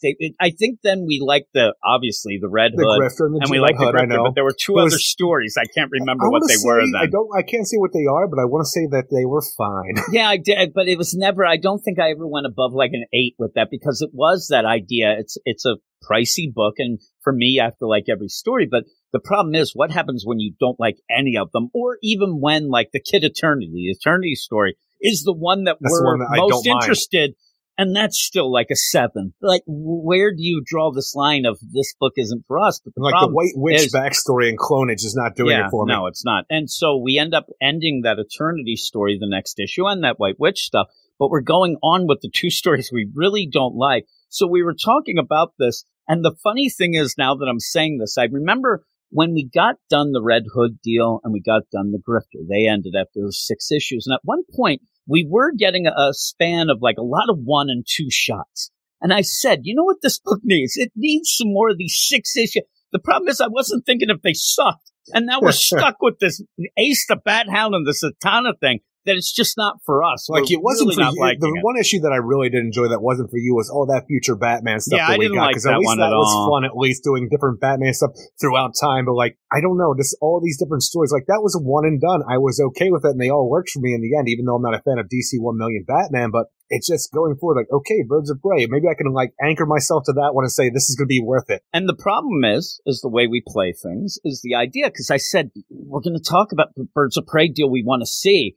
And we don't want to just talk about that one part of that whole issue. If we're going to do one part, we're talking about all the stories in it. So we're like, I guess we're in. They seem to have their hooks into us with just having something always pop up. It just doesn't feel like this series can last much longer, really. It doesn't feel like anybody's that hyped up about these things either. I don't hear many people like, oh my God, when I see people with these pull lists and stuff, less and less that book is on it. But going forward, like you said, Birds of Prey. And we even said earlier, like, there is a place for it, but you want a K-House story in like, if that's like a 6 like it might be okay, but you might end up having a Batman Inc. So that would be cool. That would be a place that it would do well in that if you want to continue that whole deal with Batman Inc. But is that going to be something that we need, to get, like, oh, I got to read that. But that Birds of Prey is about what we would need to really keep going. It really is. Like Shiva doing that, like there was a build-up between Shiva and Katana leading out of the last, was it the last freaking story that we had in Batman Urban Legends, The Outsiders, but her going over to the Birds of Prey? I want to know how that works out. And we want to see. So I am interested in that just because I think Shiva's a cool-ass character, especially with the stuff that we saw at the end of Robin with the idea that there's another tournament for Connor Hawke. I'm like, is that playing into that? Because I'm interested. And we're talking about Birds of Prey. He is a Hawk. Yeah, he is. And if people are there, there has been guys on the team before. So you can have that. Actually, no, that was just Condor, wasn't it? Black Condor is from Freedom Fighters. Let me tell you, It was terrible. It was terrible with Condor. Condor had no reason. That new 52 Birds of Prey was rough. They just kept trying to make like love interest idea. Oh, Condor was the worst. Condor loves Black Canary. Yeah, and then if I remember right, at the end, Kurt Lance. he kind of turned on But he's them. dead. But is he? Yeah, really, though. That was the whole deal. It was it was not good. But he says she believed in the Birds of Prey and becoming the Jade Canary again, like she was back in Birds of Prey after 1 year later back in the day. He's looking for that. I know Miracle Molly's supposed to be in the book as well. Good for We'll her. see about Got that. Blackgate early, I guess. She got out. The good behavior. I'll be interested to see if after the Dark Crisis we're going to have that DC timeline that Dan DiDio was trying to do, except it's not going to be as drastic. Seems like we already have it. I mean, a lot of it seems to be, kind of cannibalized from the stuff that Dan DiDio was doing. And that's what it's gets not me. the linear 5G verse, like, what we had from that Generation Shadow was the linear verse or whatever it was, but that's what seemed to be Dan DiDio wanted. But everything else 5G, we have essentially gotten. But even that, like the Except idea for Owen Mercer Flash. that Wonder Woman was the first hit, but we already had that in the Wonder Woman, that anniversary deal and the stuff with Flash. So we'll have to see. But yeah, it kind of seems like they're doing a lot from the Dan DiDio stuff. They end up firing the guy. And then they just kind of like, hey, let's do this. I think that they ended up where they had to get rid of the current regime at that point, but really didn't have any game to say what they were doing next. So they had some problems. But that's why I'm excited for Dark Crisis. I think that now we've had time to figure something. Hopefully it's something. I mean, we're starting to see signs of it already. Lady Shiva being the Jade Canary saying already. Martian Manhunter stuff in Action Comics and the recent solicitations in World's Finest book that is supposed to take place when Dick Grayson is a teenager. Supergirl's teaming up with him. That's a book that I don't know right now exactly where that lies and stuff like that. That Superman Batman. But the idea too is that everything matters. So, all this stuff should or might come up, which is something I wanted for a long time, a streamlined Supergirl. While there were hints of it in Tom King's Supergirl maxi mini series that was like a MIDI. Comet showed already, knowing her, I need something more concrete. I know that Eric does not trust Tom King with any continuity. Not at all. Question. So they can combine the history of Kara and have her resurrect after her original death. So now you can have all the adventures in continuity. You can also have the other Supergirls who came after. Matrix, Sierra, maybe even the Super Women, Lana Lang and Lois Lane, cool. Right? Eric, you like them? The Super Women exist. Really. Lana Lang was okay, but the thing is, it never made sense when you continued on with the electric powers of Lana Lang, just because the origin didn't make sense in the combined DCU/Rebirth continuity, because she got her powers from a dying Superman that was then taken out of continuity. Yep, yeah. Exists, especially the Peter David Linda Danvers version. That's the one that I grew up with and love. Anyway, thanks for indulging me. Thanks for everything you guys do. I really enjoy it. Jim, keep up the good work on Instagram. I've been trying to comment as much as possible. Hopefully, I'm not too annoying. He hasn't commented recently. I'm getting upset. He's going to start commenting more. P.S. I'm going to be happy that Fables is back starting in May. That's what Eric tells Jess every time he goes to the bar, right? Fables? Yeah, and you're like, hey, baby, I'll be back. I call lies. Oh, well, I thought you were being fancy. I don't know. And I hope that means I'm always honest. The old issues are coming to the DC, except with yourself, Eric, except with yourself. Oh, my God, I tried to hit that, and it almost ended up something else. Like they did with Sweet Tooth. He wants them on the app, the Fable stuff. You looking forward to that, Eric? No, I've never been a huge Fables guy. Like they did with Sweet Tooth when The Return came out and Why the Last Man. I'm also looking forward to the new Blood Syndicate and Duo. So the milestone stuff. Mm-hmm. Eric, I figured I'd put that out there because Jim didn't mention in the solicitations for some reason. He knows. I'm just teasing. I know you guys only cover what you cover. Keep up the good work. The minute that I talk about that, then people start saying, why aren't we doing it? There's already enough books, and that's its own thing. I just want the milestone stuff to be incorporated in the rest of the DC, because I want everybody to play together. Well, that was the thing. You wanted that, but that would mean, if that happened, we probably would talk about them, or at least start them if we liked them. But them being their own separate thing, that's for something else and somebody else to read and review. Eric, there was something I thought this week that I was actually thinking a lot about the milestone stuff, and I actually thought, oh, this is another reason why they did, and I don't remember what it was, but it really seemed like I was half asleep, and it really clicked. Like, I get it now. I cracked the code. I cracked the Eddie Cowan's code. Then I can't remember. The next one's Luis. Luis says, hello, Jim and Eric, the best inmates of all of Bell Rev, the Get Fresh crew. I think Eric's in Blackgate. Oh. it's time for the question of the week. Bell Rev ends up actually tying in. Well, it looks like Amanda Waller had too many White Castle burgers. What does that mean? She's having some good time, and she's going to be out for the day. Yeah, that means she's in the bathroom the whole day. That's not a good time. But there's an important mission that needs to be completed today. So you get to take over the Suicide Squad. Pick your team of 5. It can be any criminal you want. Eric, go. It's such a weird idea. Like, you got to pick a Suicide Squad, but also, if I'm going to pick a Suicide Squad, I'd also like to know what the mission is, so I can pick the best crew that will accomplish that plan. But so you're throwing shade at Luis. I see. I need more background. I need more information if I'm going to be a proper authority figure in Bella Rev to pick a team of this kind of import. But if I had to just pick a random characters that I'd want to see on a team wrecking shit and like, having a good time, I'd want to have Deadshot in there as my team leader just because I really enjoy Floyd Lawton on that team. He maybe he deserves to be like, resurrected and left alone to have a family life and just be with Zoe and just like, put the guns down. But I want him on the team. Livewire, I think, would be another cool one just because we never see her do anything. Black Manta, I thought, was really cool when he was on the team because while Floyd can be the guns of the situation, I want like Black Manta to be the hand-to-hand while also shooting massive head eyeball, bolts at people. Also, I was thinking about this, too, with the idea of the turtle. You never see the turtle do anything anymore ever since he was a little cloned baby on a freaking Gorilla Grodd, channeling the Still Force. But his ass waddling behind, keeping everybody like at the point where we have to stop running so he can get there to like absorb the entropy and life force from people. I'm like, that could be cool. And also as air support, I think I'd bring in the Wonder Woman villain Silver Swan. Okay. So that's yours. That is yours there. Okay, I'm going to think of mine now. I actually... I'm going to have, and like you said, it does depend on the mission, but I think I'm going to go Zod first. I'm going to have, Zod, right? Big old General Zod. Okay, General Zod. Darkseid. Then I'm going to have Doomsday. Superboy Prime. I don't know why you don't ever do these things right. Calendar Man, Eric, because somebody has to keep their, calendar going. There you go. I win, Eric.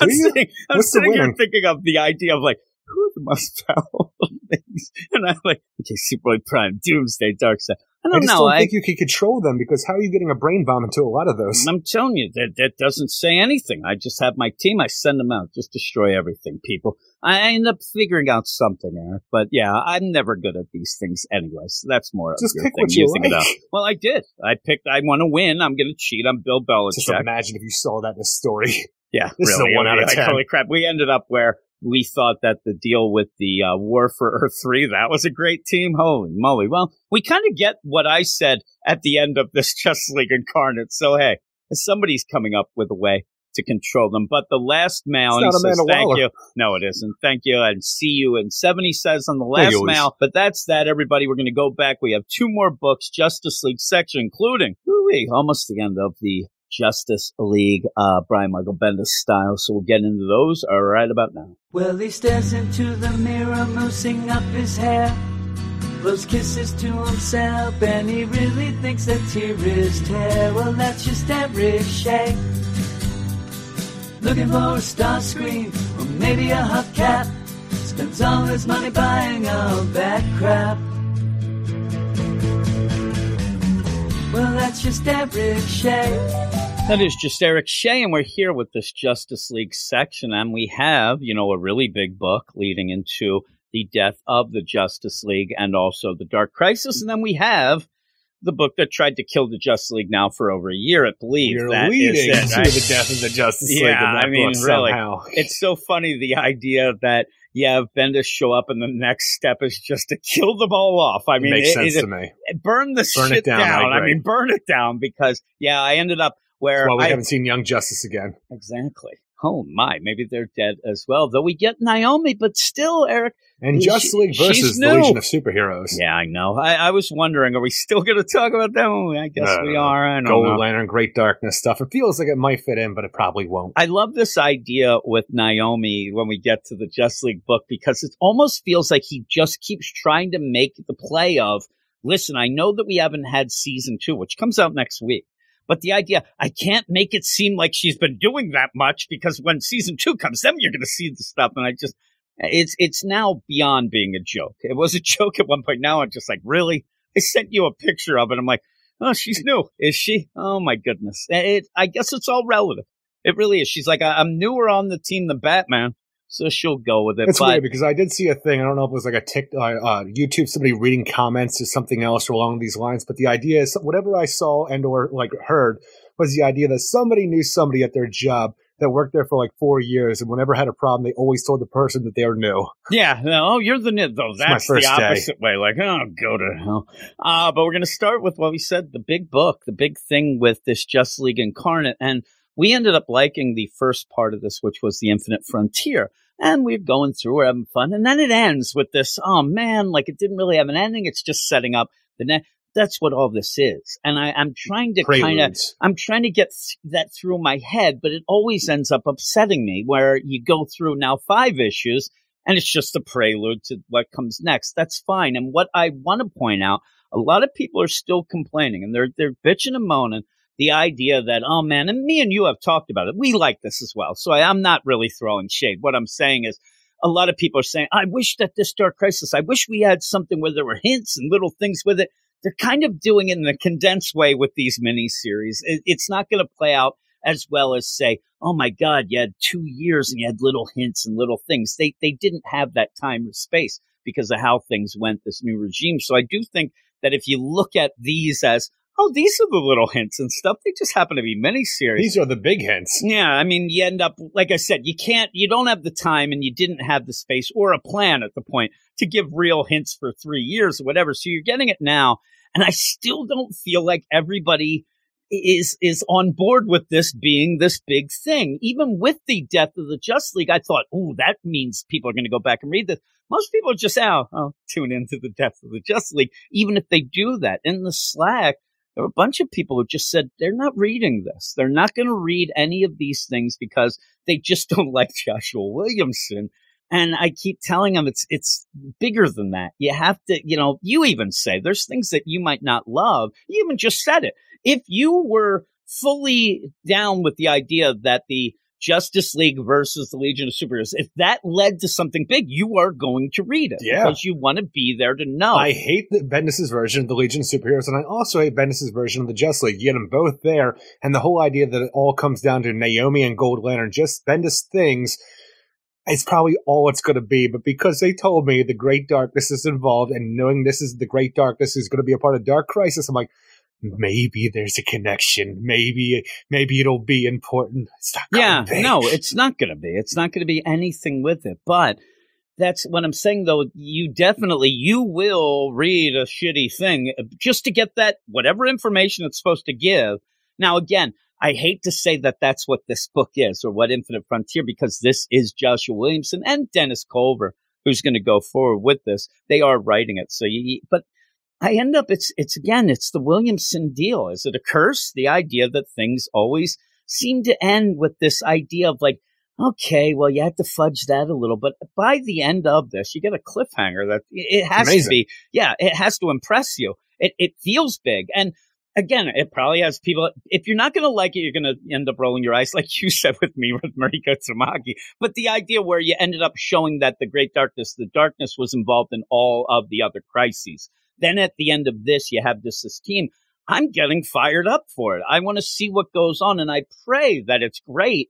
But when I get there, you're going to need to know this stuff. So you have to get on board. It's just me, a little PSA to get people to read these. But it is Justice League Incarnate number 5 is what we're talking about, written by Joshua Williamson and Denny Culver, art by Andre Bresson, Jesus Marino, Hi-Fi, and Tom Napolitano. And we're going to end this whole deal leading into the Great Darkness having this team that looks very, unbeatable, especially if you go with the idea that the Justice League is going to be taken off of the board. The idea, even the Justice League Incarnate, like the best of the best, taken from all the worlds of the multiverse, we still have them. But at the end of the day, when you have the Great Darkness building its body out of the greatest threats the DC Universe have ever faced, new and old, and the Justice League is dead, I'm like, well, maybe we should just hang everything up here because there's nothing that we can do. Now, with that, isn't it a cool idea that you are getting maybe an Earth 3 with the crime syndicate that is being a Amanda Waller deal setting up? Also, other things going Well, on this is why you in have the to have that. multiverse. She knows this is coming. She has to get all the preparations, physical, metaphysical, to make sure that this Earth is secured from whatever threat is coming. I mean, when we get to this team at the end, you go through and it really, I mean, the idea, like, this is like the biggest dream team of villains, because I This look is at a it and I'm like, nightmare team. I'm looking at it, I'm like, two of these characters could probably take out all these, like, what are they doing? Oh my God. You almost think that the only thing that could stop them is them. Like they'll start arguing or they'll get upset at it. I don't know, because it even really if you does. aren't a fan of the idea of this, if you don't want to do Justice Incarnate stuff, multiversal stuff is just not for you because of the whimsy of Grant Morrison and the musical vibrations and wishing machines, because those are things that always weigh on me too. But the idea of what we have with this team going into this thing, we're on World 7, which, like, you know, it's been destroyed, but we get completely destroyed here. But we take Darkseid off the map. Darkseid's power gets usurped by the Great Darkness. But in the end of all of that, if you don't even care about all of that, stuff that affects the greater DC universe happen here, where Orion and well, actually, Calabac is the oldest son here, but he is mentally unwell at this point now. Orion becomes the steadfast leader of all of Apocalypse. And at the end of this whole thing, there's a great moment here, which I want to see continued on, because, you know, Orion, a force for good. Yes, the son of Darkseid, but a force for good, lives on New Genesis. He commands all of the forces of Apocalypse that have met here to take on this empty hand to go back to New Genesis. I'm like, I want to see what Highfather and I even say that because Highfather was killed by Darkseid at the beginning of Infinite Frontier. So Orion at this point in time, for all of the greater DCU, is the leader of Apocalypse and New Genesis. Well, and with that, you have a little thing here that you have been questioning. What's up with Apocalypse? What's up with this all going on when we get into this Infinite Frontier? Well, now, not only is it just like, oh, it's over there doing this, it's pretty cool. I mean, you have Orion that's stepping up. That's something new. That's something crazy. Again, we're going to need that. If you're on the heroes team, you need something. And it's, again, you could say, well, that kind of was forced in because Calabac, he would have been, but I don't mind because I think it's a pretty cool idea here. Honestly, you need to get Calabac off the table there. I mean, you have to do it now with that. Can't kill him, people like that Calabac, but let's make him not so right in the head. Yeah, it's just that we'll just have him being on this side there and he's doing that. But even the idea where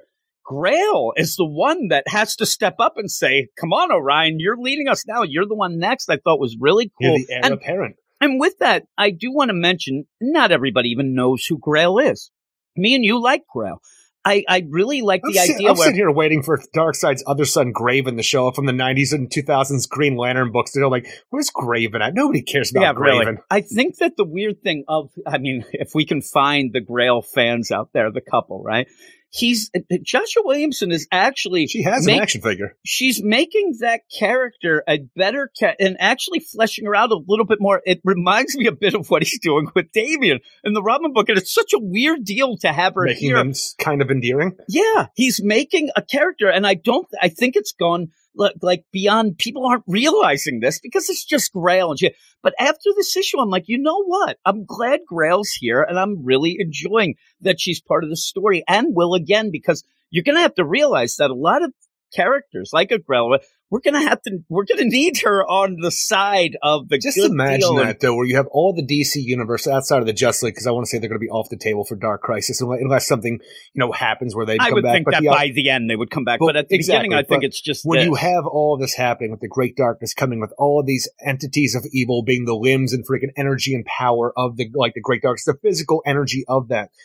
And you have Orion open up a boom to him, and he's commanding both the forces of New Genesis and Apocalypse at the same time right there, where he is leading the charge from Super City to the freaking, to the Parademons. Like, that sounds amazing. Yeah, it's really cool. Now, I'm not going to say that some of the stuff, you end up having a Dr. Multiverse, and this is always going to end up being a way to fudge things and whatnot. And you get the idea, the vibrations with her and Avery, and we're going to do this. It gets wonky. Fudge, it really does. It really fudges the thing up. The idea that everybody in our Justice League Incarnate who have been on Earth 7 are being possessed by the Great Darkness now. We can use Avery's connection to the Speed Force and Dr. Multiverse's powers to say, you know what, this Great Darkness that's inside of them is not at the same frequency as their own homos. We just have to vibrate them at the frequency that they know to drive the Great Darkness. And I'm like, yeah, you said some stuff, but it's just, we're getting back to square one. This is not a great part. And again, the idea where it made more sense, and you explaining it made more sense. But when they did it, it just seemed like they're just like, vibrate. Like just the idea, let's get the vibration of their home planet to, why would that have anything to do with being possessed by the Great Darkness? It really felt wonky, but they have to do it. They end up doing it, and you just move on. And again, there are things here that are a little Did Ryan wonky. have his but dog Sturmer here this entire time, or did he just show up here out of nowhere in this issue? I didn't think he was there before because, again, when I see Sturmer, I always think of Lockjaw, and that makes me smile. And I didn't think of that before. I probably would have even said it as a joke, oh, look, Lockjaw. So he's there, which that's cool, right? It's fine. It just feels out of nowhere and unneeded.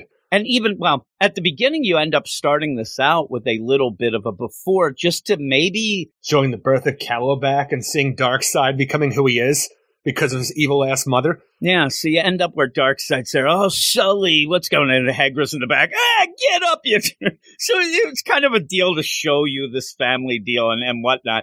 It felt kind of odd going in because especially when you jump into the next page and you have Kaiju Darkseid, which I don't get. Darkseid and Kaiju. I mean, he has the power to mash ships. It's fine. The problem is, though, he seemed to be dead. Again, you can Kaiju up out of being stomped. We assume that he was dead just because the Empty Hand stomped his ass, but it's also Darkseid. Darkseid is. I don't know if you know that, but him stand up at least. You should have shown him, like, brush off the dirt. Bell. I mean, he's just going there. And so, yeah, it's the I Am Darkseid, which I do like the I Am Orion later. In the last issue of what we have, like, Darkseid hits Dr. Batman, Thomas Wayne from Flashpoint. He is gone. He is totally dead. At the end, like, oh my God, Empty Hand killed Darkseid as well. And then when you jump into this, like, okay, Darkseid's still alive. What about, he's just there without any mention. Gone. Yeah, he's just gone. Or maybe that was like you said, the prelude or into that Flashpoint Omega sanction book deal. So because you don't know what that Omega Beam is going to do there. So you end up where our team, the Justice League Incarnate team, or what's left of it, they are fighting off those possessed bunch, and you have to get them back, and you just end up, and we do. Wait a minute, I thought of this. We'll do the vibrations, and you do. It's a weird play of the last issue, but again, this is just setting up the next thing. So it's a weird way of like, hey, let's tell everybody exactly who these characters are in the last issue of this, but they're going to carry forward. Y'all want to know about Dino Cop? Here you go. Yeah. Thunderer, he's there. And yeah, you get all of them. The Aquaman, Earth, Ariel Curry of Earth 11. You get Orion. It's actually you get one Thermer. thing about all of this when you have Dino Cop, Mary Marvel, Thunderer, Aquawoman, Orion, and Sturmer, but like when the little, little blurbs about who they are and why they should matter to you, I did find it actually interesting. Out of all of these things, like, I don't care about Dino Cop and his world or Thunder because, all these things, like, for the most part, you know who these characters are. The smallest little thing I liked here was Mary Batson of Fawcett City, Minnesota. I'm like, look at you tapping down Fawcett City to Minnesota. Oh, my God, Minnesota. That's look crazy. At Double A run. That's pretty crazy. Yeah, so you end up where they end up doing, I like the also Earth 5, but that Minnesota, that took me by surprise. I don't remember that being mentioned before. Yeah, that's weird. I like the spread page too. Yeah, Avery running on the bottom. It looks good. And the whole issue, I think, looks pretty good, especially with the amount of characters going in there. Some of the things are not as great, but even when they're like, hey, good to have you back, Justice League Incarnate, some of that's a little wonky. But it's okay. You end up, look at Captain Carrot over there. They're giving, the what's it called? The Predator handshake and stuff going down, everything. But yeah, so all this is going down with, in the background, you do have Darkseid fighting, the Empty Hand. But and it all so comes they end down up to the Empty Hand using the crack of the multiverse to be the final component to his Oblivion machine to open a portal to the Great Darkness. Yeah, so that is the big play here. And they end up at one point, they have to scatter because the Kaiju battle's going on. It's such a weird idea for what we have because the Empty Hand goes into the portal to rejoin the Great Darkness, and Darkseid's like, well, I'm not going to be left here. Darkseid is, motherfucker, and runs in this portal. And he is, as you would think, just the portal to the Great Darkness, surrounded into a void of blackness, just nothing around him. Towards eventually, he is just kind of consumed by the Great Darkness itself. Then when our heroes see this open portal, like, we got to go in after him.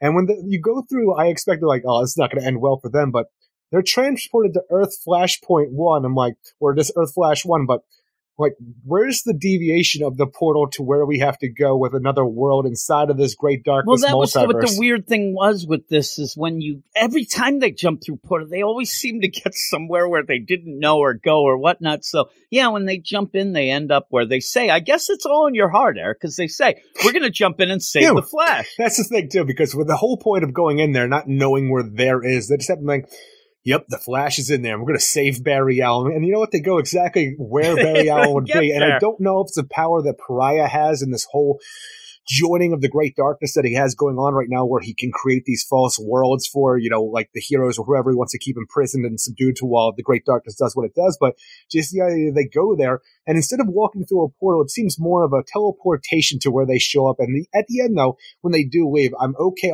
I contemplated the idea because you go through a portal, you should portal back, especially for where they're going. But because we have Dr. Multiverse with us, I want to think that she'd be able to port them back to an Earth 7 where they started from, even though this is outside of their multiverse. Yeah, because at this point, they do end up, they want to save Barry. In the meantime, Thunder's like, listen, we have the machine. We got to stop this. We got to destroy this. I am going to use all of my power of the storms and the thunder to destroy Earth 7. No, man, this is your home. This has not been my home for a while. The House of Heroes is my home, and I shall do this final thing. Yeah, there was that weird play. We'll give you 10 minutes. Yeah, really. He ends up where they are talking, and like you said, the open hands, like, oh my God, the Oblivion Machine, this is the last component. We knew this going into this issue. He said it last issue. So he ends up powering it up with that. I just like that idea where Thunder is like, listen, I'm going to destroy. The only way we can win this, or at least stop from being destroyed right now, I have to destroy my Earth. This world is just a wreck. It's been a wreck for years. It has been. And so this is why Thunder sleeps in a bunk bed in the center of the multiverse. Finally, he even says, like, what am I going to bring it back anyway? I'm the only one left. I mean, I'm done. I just like where this is Earth all going 7 down. Sucked anyway. It's out fine. of nowhere. Kill Earth 8 while you're at it. Captain Carrot has to say it one last time at the end. But this is your home. They don't even pay attention. Get out of here, Shut up, Zoo Crew. And I'm like, please, I know Eric wants this Earth done. I want this and Earth 8 just finished. I'm tired of them. I want Angor and Earth 7 done. At least this is one thing checked off my bucket list. It is. I only think that when we get done, this crisis is just back. And we will have a moment where Thunder is like, oh my God, I'm back. The entire multiverse was rebuilt after Death Metal. For some reason, we left the freaking empty-hand Gentry and destroyed Earth 7 intact. Yeah, they're just there. But yeah, so... Nothing will stop the multiversal... Yeah, really. That it does repair itself, Eric. Yeah, I like, though, when Grail steps up, like I said, where Darkseid's gone. And I like the idea that the empty hand goes in and it's like, come here, buddy. He's like, with this, all right, Darkseid as he jumps through. And right away, Grail's like, okay, this is what happens then. Darkseid's done with him. Caliban, he ain't doing nothing except, he ain't so right no more. No, he isn't. So you're the one. You have to step up. That's what my grandmother would call a sweet boy. Yeah, really. I love this idea, though. She's like, you got to step up. Orion's like, well, let me think. She just starts yelling, Orion here's your new leader. And I guess my choice has been made for me. I'm telling you, I love that he's just like, Genesis. I don't know about, I guess I'm done. All right. I do like again, seeing Darkseid is so much since that Mr. Miracle deal. I really got a kick out of Orion is. Orion is, man. They're playing but a new song. In the background, you and I both know, and if you're not even thinking about it, but you do know that somewhere out there on World where the Genesis piece, Light Ray is. Yeah, Light Ray is. So maybe, all of this all will tie in and after the this idea whole thing, of it. Maybe so when that's Light cool. Ray is. It's a weird thing, too, because this Light Ray and the Superman Authority team that's on World right now, she is from the Tangent Earth. She is the Flash of the Tangent Earth. She is here. We don't know why. And for some reason, the Genesis piece believes it like a weird kind of like omen / prophecy message that Light Ray is at the end of Dark Crisis. Does this mean that like Light Ray then becomes the new High Mother? I don't know. I have an idea. You always have in the big play as a crisis, Flash has to die, all these things going on. I do think maybe she's going to end up sacrificing herself in the Dark Crisis to end things. No, she won't. She'll probably be carrying her like Superman was carrying Kara. But with just all this imagine that though, where you have this page of Crisis on Infinite Earths going on, where Superman is holding a dead Supergirl, his cousin, this iconic image. I don't know if you have the cover of the new Amac holding the Tangent Flash like that. Will reach people the same way. It's giving me goosebumps. It is. But with that, though, when you bring this up, Light Ray and things like that, like, I hope that things tie in, and I would say they would. I hope that this is where DC finally gets things right again, where you do have things, because, again, you need things to go against this team. What better to have a Superman who took over World, and now he's there with all of the Philosians and everything going after and the this Authority team as well, and the Authority with them. maybe even Manchester Black, right? Even the idea of just showing up with Warworld as their vehicle. Can you imagine that we kind of lose track? Like, you're not thinking of it, and then in an issue where it looks like the team and Warworld shows up, and then Superman, like, I only think that's like a hatch of a submarine, but he's like, it's me, guys. It's almost really what it is is weird. It's Chewbacca getting out of the attic. Hey, look at me. Or the ATST. Yeah, ATST. That's what I think of. It would be that. Oh my God, that'd be awesome. These are the things that are getting me excited when I read these things. And like you said, I think that people, and I saw reviews, I saw some people also talking about it. Nobody's really talking about the idea of how cool that is that we're reestablishing Apocalypse, Genesis, and stuff like New Genesis and stuff with Orion. They kind of just, I think people forgot that, and I think a lot of writers did too, that the quintessence, the quintessence, I don't even know why I said I can't say now, the quintessence, they're all dead. Yeah. So Highfather was one of them. So there is no leader on New Genesis right now, as far as we know. Orion is from New Genesis, even though he is the heir of Darkseid. So right now, like I said, he is the heir to both New Genesis and Darkseid. That's the craziest thing. He's like Anakin. He's bringing balance to it, Eric. I mean, how cool is that you end up having the only way he brought balance is killing himself.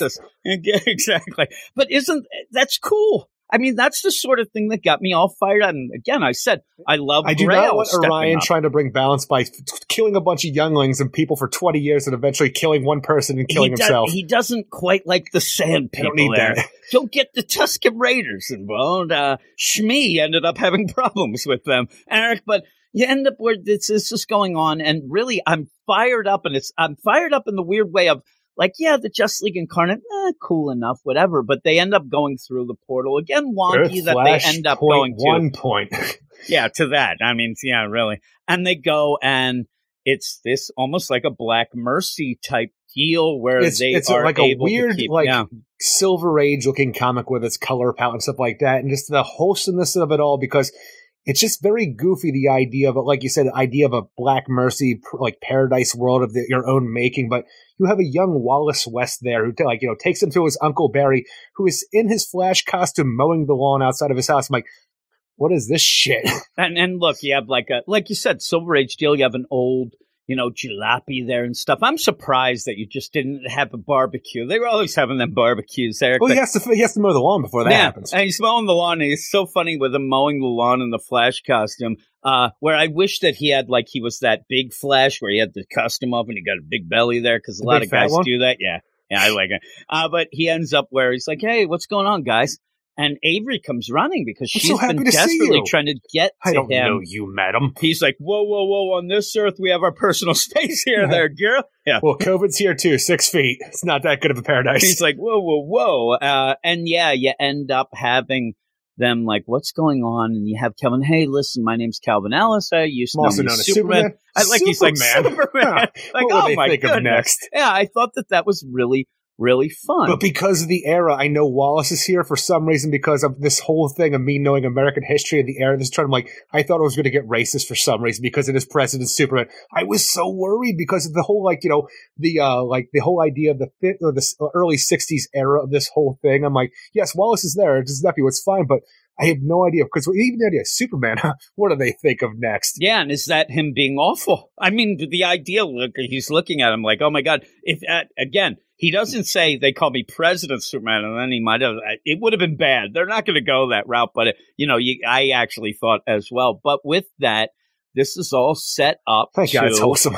Yeah, really, it's pretty much set up to have him in this area that he does not want to leave. It's paradise, as he says. Why would he want to leave? Yeah, and Calvin says, "Barry, no, you have to come with us." And he gets evil. He punches him. And says, I'm right where I belong. It's Batman slapping Robin. And then quickly runs into the door and slams it. I'm like, you pussy Barry. I know, he runs away. He's like me as a kid being chased by bullies trying to get to the house as fast as I can to slam the door. It is one of those, it's like the bully comes up and does something, and then he walks away, and you think he's out of earshot, and you're like, you're a jerk. He's like, what? Oh, shit. You run in the house and it's then look out. It's so funny as the continuation of this, though, where Pariah does show up, because it's like, it means like literally and like not like, and also I can't think of the other word, but literally and not so.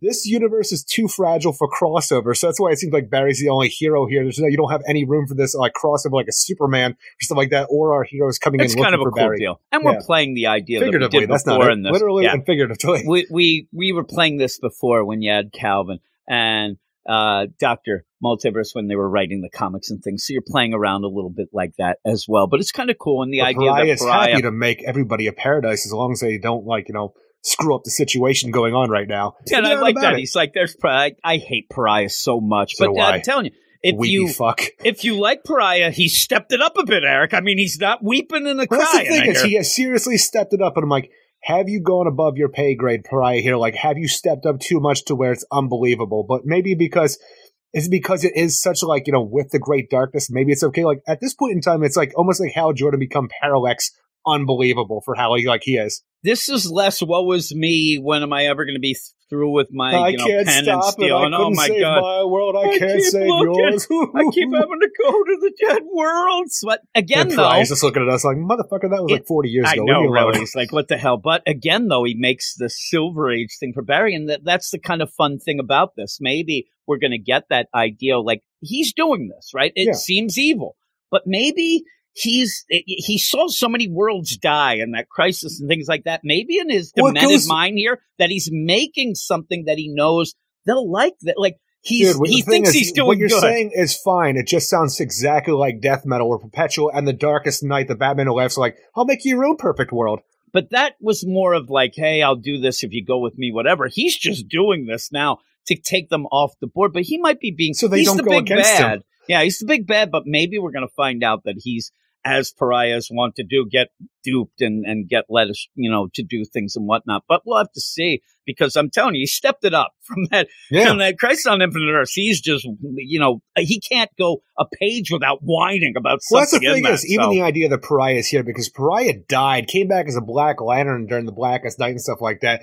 The idea that he's back now, like, is this one of the things that, like, he remembered everything after the vamp of the multiverse, but was maybe pushed aside instead of, like, when he was being remade with the whole history being rebooted, that the Great Darkness got him, and, like, this is why he's, like, different than he used to be? And the thing is, it's supposed to be, and what the Dark Crisis and what Pariah, and even with the idea of the death of the Justice League, with the stuff, he wants to bring back his world. He wants to bring back the deal. Which his world is weird, because it wasn't even a world in the multiverse. It was like a weird dimension outside. Himself anyway. He was the one who caused all the, it was your fault, dude. Like, really. But he wants to bring it back, and he's pissed off. Don't shoot the messenger. Maybe that's the deal. Maybe the idea is, because you just said how wonky it is, that when we kept resetting, his world never did. Maybe that's his big thing. Like, what the fuck? Why don't I get my almost shit? Feel like things that are other things, like almost like when we had the first Lantern story continued on, I think in the Green Lanterns, where we had the backstory of Volthoom, and maybe it was even in the Green Lantern First Lantern arc, but the idea that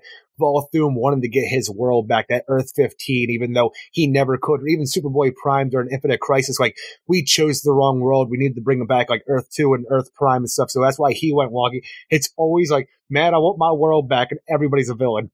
Yeah, and maybe it is the idea, like, why do you, like, I never get mine back. At the end that Superboy Prime isn't a part of this whole, this conglomerate of evil, part of the Great Darkness. Well, maybe that's a good setup, because when he went off, and, maybe he'll be on the good side of things, Eric, and we can get him back and doing some stuff the worst as well. Of the worst. Yeah, but with that, I kind of have him right here. He's so bad, he's cool. I'm starting to like Pariah's motivation, if it is the idea, because we keep having that deal where some bad people are like, well, we got to stop the Legion of Doom and the superheroes because of the idea. They keep doing these resets, and we get screwed, and they end up on top, but we're always that. So maybe it is Pariah, like, not just the idea of like, oh, I'm going to be evil. And it's that we never get my world back. And that's the thing. He's trying to bring his world back. This time he won't fudge around with antimatter and stuff, Eric. Maybe that'll work out for him. I don't know.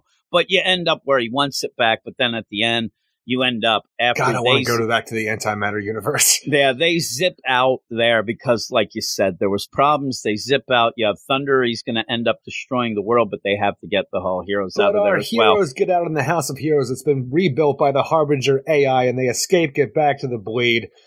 And that's the thing. It's like the idea And again, that you want to have some wonky things because what ends up happening is they're just floating in the bleed and that's get the brought thing. into It's the not ship. even in the bleed. I'm actually a little mad at it because when we go out of here before they reach the bleed with the power of the like House of Heroes stuff, I feel like it's just Avery and all these other characters. Like Avery's the one standing like floating in space and she's fine. And then they just get let in the open window that they look like they're in space. It just, so maybe it's we're wonky. still in the atmosphere. I don't know. Yeah, I guess. It is weird. Like you said, then they get in the bleed because then you can see the bleed. But the problem is there's all these problems. There's problems in the bleed. Everything is going down. They have Darkness to do something already here. spreads across the bleed. Nothing can stop it now. And so we already have to, like, you think that war's coming, it's already here. And they Oh, yeah, didn't it's realize, so they have terrible. to go. So they have Even to the get back idea to when you Earth-Zero. have this, we're empty-handed. I like to. It's so funny to me too, reading this because I think about me and my body and stuff like that, and how I expect things to work. But you have the Great Darkness, who seems to be using these great evils of the multiverse as its appendages to bend to its will to actually have a physical form to like go after, the multiverse and everything else. But when you have Darkseid, who becomes its left hand, the empty hand is its right hand. I'm like, oh, so like Darkseid's your heavy hitter, and you're left-handed at Great Darkness. I'm like, there's a big thing, a big trivia for Wikipedia. The Great Darkness, left-handed. Left-handed. He's the fist, Eric. He might be Fisto. But yeah, they're going to have to go back and get they even say, we need to get Barry's Justice League. I'm like, Yeah. I hope you get there in time. You're going to have some problems there, Cal. I We think got that one maybe more issue this of ends Bendis' with, run. yeah, there's I trouble. think they So, get there right at that issue 75, yeah, too. I would think so. I would think that they're going. And maybe the idea is we need to get the Justice League.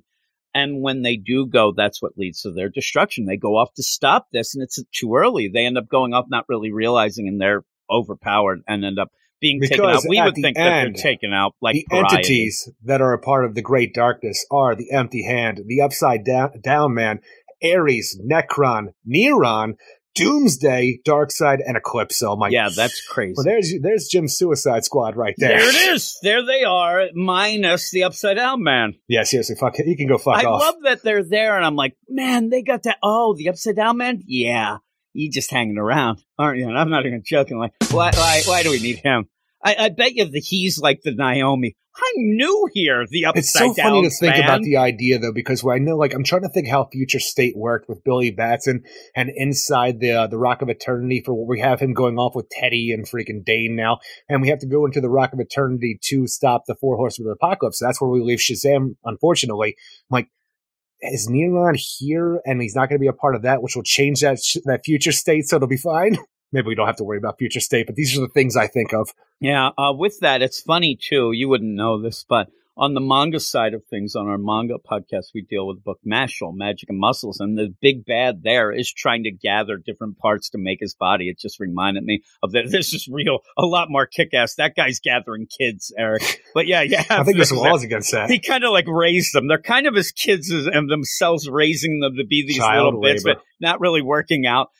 This, though, again, it's weird. You can go too far, and you could almost say this is that, but it didn't feel like that to me. Like, the idea of this team is so crazy, but I didn't feel like the idea of, oh, really? Like, this is bullshit. No, that I actually got excited about it. Like, oh my God, because you want to have, like, the idea of this versus, say, a Perpetua and a Batman Who Laughs. I'm in for this. the love Great Darkness the idea. like, is way better than both And of the those Great things. Darkness and these And individual using all characters these that other we things love. to make its physical That's form. what like, I like. Yes, yes, please. I like the idea. Can I have some more? I like the idea of taking something. Actually, fuck off Pariah. Yeah, then really. I want some more. Yeah, and Upside Down Man. But you end Yeah, up like agreed. taking something though that is already established, but making it bigger, and then getting all these characters, already established characters, going. I think that makes it more of that cohesive deal of a event than just throwing imagine. out some new character. Oh, look, the Batman Who Laughs. Like, it'd be such a weird continuity that nobody would recall or know why this is happening, but that weird Hal Jordan parallax that escaped convergence Yeah, that should escaped. still be out there. Imagine if he was a part of the Great Be Darkness as awesome. well. And people are like, how could this be? I'm like, go read Convergence, Oh my motherfucker. God. Or if he shows up on the good side, I'm telling you. And that's the thing. I really am intrigued about this because these are bad guys, right? They're bad The guys, worst. right? Yeah. But they're going to be going against a lot of that aren't great guys either, but don't want this nonsense. And again, Like a Deathstroke Inc. and that kind of was maybe the play that Scott Snyder was trying to do with the idea of making deals. Like you said, when you had the Batman Who Laughs trying to make deals with Wonder Woman and doing that, but This is more intriguing to me, and this is the idea where I do think that It always this comes Dark down Crisis, to, like, I want my world back, though, with all of these events, it seems like. yeah, I know, and You know, like, even with, Parallax and, like, with the Crisis of Time Zero Hour. I couldn't think of it, Zero. But, like, ultimately, it's like, oh, Hal Jordan wants to bring, like, Central City back. Yeah.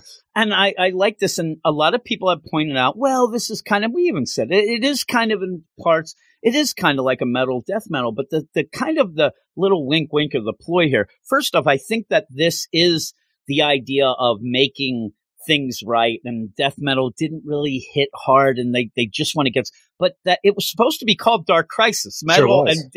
and now that's what the new thing's coming. I don't think that is by mistake. I think that this is the idea. Let's finally get it right. Yeah, we kind of fudged up some things, whatever, and we keep I know people are frustrated with DC, and they should be, because DC keeps trying to say, oh, we fudged up. Here's Rebirth, and they fudged that up. Oh my God, Infinite Frontier. Eventually, I'm hoping they get it right. I just need them to get it right, whatever it takes. And if it does take me to, okay, vibrations will go, I'm like, I'll go for it. But at the end of this, I'm more fired up. We even talked earlier, like, do I really like the DC? I do. And when you get this stuff, then I get fired up, and I want to keep this train a-rolling there. If the train kept a-rolling, it did. And so, yeah, I thought that this was really good to get me excited. Now the next step is the Death of the Justice League, which thankfully we don't have to wait that long. No. It'll be coming up. We'll see how that is. They keep rolling out these Bendis Justice League to get there really quick. I know. So we'll get to that, and then the next step then should be Dark Crisis, and I can't wait for it. I can't wait. I want to see, and hopefully it works out. World. Yeah, maybe. And, have, if it's not a reboot, at least hammer out. After that, don't go to a, future that's possible, whatever. Hammer out bullshit. A continuity. Because bullshit do things is bullshit. And let's go forward. Don't bullshit on the bullshit. The bullshit is bullshit. I don't need that. And it just, I don't know. This feels like, it obviously feels big, but it does feel like there's a plan finally, this left and I'm getting feels excited. Right. Yeah, it does. The left fist there. Boom! What would you give this? I like this a lot, even though with the stuff with the Flash and Dr. Multiverse. I thought you were going to... I'm glad you liked this, because I really, just as an aside, I thought you were going to hate it. I thought that it was going to drive you nuts. Incarnate fizzles out, but it the stuff does. With the, like, Darkseid and all the evil leading into the Great Darkness and the Dark Christ, stuff like that, it has me hyped as shit. Like, even the Justice League Incarnate stuff, it's okay as it is, because, for one thing, we destroy Earth 7. We can knock that off the list. The art's great throughout, and even going to see where Barry is something that we've wanted to see this whole time. We got to have that. So the only thing really bad about this, and like I said before, the Orion stuff, like where that leads in the further DCU, I'm very intrigued. So I'm going to give this an 8 out of 10. I'm an 8 as well. We're not going to get too high. Again, me and you don't agree on Detective Comics, the Tower story. What the hell? What does that matter? You know what I mean? But compared to this, because this is it. And I'm glad that me and you are both enjoying this and excited about it, because this is the future stuff. And I do, again, beg people that if you are a DC fan, there are times where, you might not like Joshua Williamson. You might think that some of these things are wonky, but these are important things, and you should be reading them just so you are on board when the event comes. You just don't go in blind later or whatnot. Like, get involved with this, because it is fun. It's really cool. And that last page, awesome. Oh, my. I ended up, when I'm reading this, I'm going like, okay, like, again, I had some problems. We get to the Orion stuff, I'm like, all right, like, this is cool. Eric's going to love this. So I'm all right, we got that. I don't even like the New Gods. Yeah, and I'm like, okay. I turn the page here, and I'm like, holy shit, like, holy crap. I think, did I send you the last page when I was doing it, or I don't did think I so, not? no. Yeah, I think maybe it was one of those where usually I will, and I think I even remember, like, I don't want to spoil it for him. That's how cool I thought it was. Like, usually I'll send you a picture and go, get this shit, or something like that, but now I didn't want to spoil it. So, yeah, 8 out of 10. 8 out of 10. I'm pretty hyped up. But the next book, here we go. Death of the Justice League. Can't come soon enough with Justice League number 73, written by Brian Michael Bendis, with art by Simon Kudransky, Emanuela Lupacchino, Wade Von Grawbadger, Scott Hanna, Hi-Fi, and Josh Reed. And in this issue, we continue our Xanadoth, the Lord of the Lords of Chaos story, where last issue, I told everybody, this is the best Bendis story he's ever written for this. The thing is, last issue, it really was. It's just the continuation of that story where I thought we could finally flesh out this character, do something cool, especially that you have the entire Justice League and the Justice League Dark at your helm. You can do so many cool things, not to mention with the Xanadoth taking on the host of Black Adam and taking on the Wizard Shazam's powers as well as all the Lord of Chaos magic. I'm like, this could be amazing. What this issue is page after page of backwards magic that doesn't mean anything because it doesn't work. You get some wonky flashbacks to how we had the Xanadoth origin and how she was stopped previously. It's not how it was shown in the Superman issues that she appeared in. And even the idea is like, what are we doing? Because while the art is great, because I'm so a lot of people are Phil Hester fans, and I liked his work when he was on Green Arrow back in the 2000s. It didn't work for me here. I just didn't think it did a lot of goodwill for the book, especially because we had the writing that was so terrible. At least this book looks some really of the good. Spread pages are incredible. It's just too bad that you have to read the dialogue to to follow the story because. Holy moly. Who ever thought that you would want to have a spread page where the entire bit of two characters talking backwards magic? It is backwards magic that doesn't mean anything. I got so angry with Xanadu so and Zatanna doing this because their magic didn't work on Xanadoth, so ultimately it didn't matter. And what you get out of this issue is, like I said, the wonky backgrounds, but you get two kidnappings. Freaking Xanadoth wants Xanadu because, with the name there's a connection. I'm like, well, this shit's out of nowhere. But also... Even when she goes, are you my mother? No.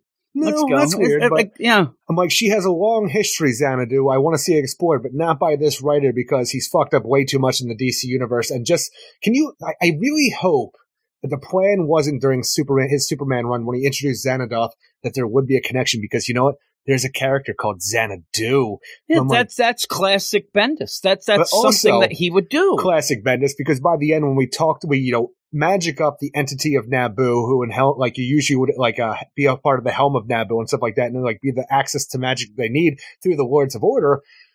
Nabu looks at Naomi. You're different. He kidnaps Naomi because in this whole story, Naomi, even though she's new and doesn't do anything throughout the Justice League story, she's going to be the linchpin of the book.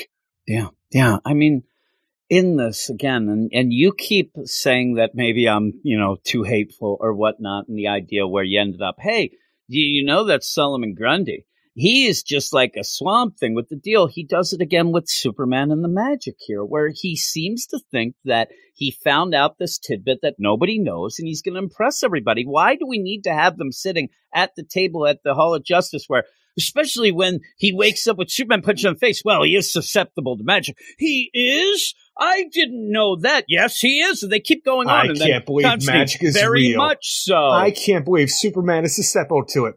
I'm new. Well, thank you, Naomi. I'm new. Get the hell. Is this the point where the audience starts laughing because she did her catchphrase? Yeah. I think they're like, yeah, oh my God. She said the equivalent of sit on it, Potsy. I'm like, why are you keep doing? And the idea where this comes up a lot of times too, where we'll have a character, say a Batman, who says, I don't believe in God, yet he has a God on the and also has been in heaven or whatever. What is Naomi paying attention? I can't believe magic's real. Are you kidding me? It's so funny at the whole. You're there with Constantine sitting next to you. I don't think it's real. The whole Justice League Dark is there. She doesn't even know about the basement because she's new. I don't know it's real. When you have this situation going on here where everybody is sitting at the Hall of Justice table and people just seem to come in and out. I'm looking at this table, but not everybody's there until they need to show up. But when you have Batman, he lets you know right off the bat. Yeah, both Supermans are off-world, so I'm like, okay, there's Superman in this. But for some reason, what we get instead is the new Swamp Thing, who is never a part of this team, has never been in anything at all. But for some reason, we have Levi here, and I have no idea why, and nobody talks about it. Yeah, it's weird too because do they mention him by name? Because I just think he just thinks I'm this is regular Swamp Thing. I just think that Bendis just doesn't even know what's going on. Because this looks more like Levi than freaking Alex. I'm telling you, without saying it, it just seems like he just doesn't know because he's there in Swamp Thing. Levi, I don't know, would be in tune with a lot of the things they're talking about overall. Does this take place after the end of Ram V's extension and somehow? I don't know. I think it's just nonsense Bendis who doesn't know what the fuck he's doing. I'm actually surprised that Clayton Nasor has abilities of magic without the Helm of Fate here, and I don't know what's going on. I don't understand it. That's the one thing. And again, the Dark Universe, a bit is, it's not my thing and stuff. Well, it didn't seem like Khalid was going blind previously. Yeah, and now it's been wiped I don't away. know what's happening. Then he gets his helmet taken. He's more powerful now without the helmet. Then they're going to summon freaking, we got to summon Naboo, who's fucking off somewhere. Naboo, who's just off doing Naboo How things. Dare you? So he comes in and goes, "Oh my God, Naomi, wink, go!" Even in this, where Bendis, he can't get out of his own goddamn way with these things. Where you have to go where now we realize that not only is Green Arrow just the money man, but he's also the comedy relief. Hey, nobody do any of your side cracking wise. It's like, oh, do you want me to go? Side cracking wise. Yeah, I'm like, why are you doing this? Why did DC put you on this book? The idea that maybe the death of the Justice League, yes, it ties into the whole deal with the Dark Crisis, but pretty much this book should be burned to the ground. Like, this is the big book, and you are here telling your jokes. Boy, you're talking about the big book, too, because he really wants you to think it's the big book as the Justice League comes to an end in 2 issues, because even when you get Naboo up here, it's like, I dedicated my entire existence to stopping this, and I've been unable. At some point, the logical conclusion is that I am incapable or it cannot be done. This may be the inevitable great darkness. I'm like, no, it's Xanadoth. Nobody cares about Xanadoth. And I think that's just the idea leading into the stuff with the Legion of Superheroes. Nothing with anything else. He doesn't even know what. He doesn't play at anybody else's sandbox. Well, you got both the Supermans on planet. Oh, good. Really? I'm glad they're not. Did you hear they're susceptible to magic? Yeah, I'm glad they're not in the Bermuda Triangle if they're freaking Fortress of Solitude. Again, when I see him do these things of, oh, guess what? Batman, what other things he's going to do? You know what? The Aquaman, I heard he talks to fish. I didn't think fish were real. You have, like, the idea that Naomi, she's new. I didn't know magic was. You're flying around and doing all the magic. It's so funny too, because we have captured magically and through the power of Swamp Thing with vines, we have magically captured Naboo. We are making him answer our questions here. He is powerless against us in the Justice League and Justice League Dark that are doing this until he looks at Naomi.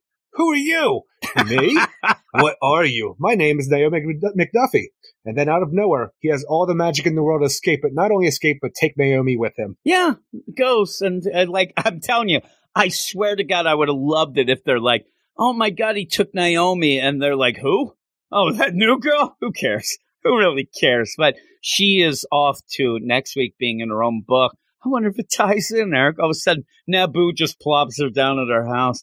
But just the all-around deal of this, that backwards magic, like you said, it was a whole page and didn't matter. 2 pages of the spread. I'm sitting there trying to read it. I just gave up. I just, like, really, and everybody does do it. My stupid ass reads it all. Everybody does do it a different way of how it progresses, you know, right to left or whatever. And I kept messing up, and I'm like, and I have the worst problem. I mean, why do you put something in? I said all along, I know that it's the classic deal. I ended up going on Twitter, and I said, why can't they just do a thing that's a visual thing that you know they're talking backwards? Just go, let's get what's happening here. Like I said, almost have backwards, but then superimpose the right way on top. So you know it's backwards, but we can read it. No, they want to do this and fudge it the hell up. And I'm just sitting there like, I'm not doing like. I feel bad saying that I didn't want to read a page, but after my But head the thing hurt. is, you're also not missing anything by not reading the page, because they're just doing. You will leave this plane. You'll like we have shields up and stuff like. I'm telling you, the way they're doing magic almost sounds like a Star Trek, like shields up and reverse magic and stuff. Yeah, like, again, I did read, I guess, because force fields. Yeah, I'm like, what? You didn't. It didn't matter ultimately. Xanadoth in the body of Black Adam is way more powerful than Xanadu and Zatanna. Yeah, and then at the end, you have Naomi. Hello? Is anybody home here? Like, I don't care. And Xanadu is in the clutches of Black Adam Xanadoth. Yeah, and again, the art with especially those like darkened pages and things, it's really good. It really is good. And then it says, thankfully, the best thing that they've ever put in Brian Michael Bendis' run on Justice League to be concluded by the end. Actually, the end will be the best. Seriously. Yeah, so that'll know the motherfucker would go and try to like get you that last jump scare would be the end and then a question mark. The asshole is probably just going to have carried over to the it'll just Most say likely. continued on Justice League versus the deal, and then all of a sudden people aren't off world and they're here and whatnot. It's just nonsense. It really is nonsense. But no, the thing is, while I thought last issue was the best thing that he ever did in the Justice League, and it continued a storyline of a character that I thought could actually be a decent character that he introduced, This issue proved that I am an asshole who doesn't know what the hell is going on in the DC universe. Not that you don't know what's going on. Sorry. I think that you were just a little too trusting. I just wanted something. If you don't know what's going on, I don't know what to say what he thinks. I mean, he's just there, and this I just can't read the room, apparently. I mean, really, with this, you end up where we should have like a Mad Libs of him and everything you say. Naomi, that's all you say. Anytime there's a proper Naomi, that's always what's going on. And then somebody in here will, what is this issue's version of, hey guys, I just found this out on Wikipedia, but I think nobody else knows it. So I'm going to say this is susceptible to magic. If you're going to play that game there, make it a clever thing that you kind of twist and turn and do something a little different. Well, that was the coolest part about his around. run on the... I'm going to say there was nothing cool about his run on Superman, but the coolest part of his story in his run of Superman against Xanadoth was the end. It was a very short 2-issue story dealing with the original Lord of the Lords of Order, this original magic user. What we got was Superman putting on the Helm of Fate to fight this nemesis. That was badass looking, and it worked out well. And this thing, even when we had the idea that, Nabu back in the day with the powers of the Lords of Order had this obelisk that he imprisoned, the Xanadoth in, and now she's escaped. I'm like, well, what we saw before was a DEO agent, and we could have a slab that it came out of, like a little piece of stone. I don't know where this comes from, but we can't do this anymore. Yeah. So with that, it's just like the idea, and just the play. It should have been, there's Constantine, right? He's sitting there, and they're like, oh my God, Superman's susceptible to magic? Like, Constantine most people are. Most people have problems. It's just the idea of Martian Manhunter. He has problems with fire. Yeah, so do I. It burns the shit out of me as well. But yet I swear, he is writing, and they're at the office, obviously at the DC offices. I'd say he's writing on his notepad. He's there. Nobody sits with Bendis at lunch. There's no way. He's one of those guys. He's sitting by himself. And somehow he hears somebody down there. Jimmy Palmiotti's like, hey, do you hear this? That the Superman's, he's not good with the magics. Oh, I'm going to get that one. I'm going to tell people because then they're going to like me. I'm like, no, you're a hack. And he is a all-time great who is well past his prime. This is like having, a quarterback who's now 72. Like, I'm going to bring me the comebacks. No. Sit down. Get out of here. Yeah, Joe Montana, your time is done. I can't take it. And it's going to end. And then we end up with this and nothing else announced except Naomi. Naomi's fine. People like that. Let them have their little Naomi stuff going. Once that Justice League versus the Legion is done, me and you are done with this guy. Out. And I hope there's a big announcement throughout the books. Bendis is leaving. Yeah, well, he's doing a lot of stuff at Dark Horse. He's not a guy. And remember, it was funny because nobody ended up coming out and saying the idea, thank God, because it was always the fear that he was going to do Batman. And with Chip Zdarsky being announced to go on Batman, that is done. There's no way after this that, years from now, they will have Bendis do Batman. It can't happen. So I'm glad with that. And I think that finally, and it also is, DiDio ended up getting Bendis. That's his kind of guy that he got. And then once the new regime, and you end up doing this a lot in sports where, oh, that was the other coach's quarterback. We changed the deal. I'm going to get somebody new. Things like that. And I think that this new regime is looking at the numbers. They don't have that tie-in with Bendis, and the numbers ain't great.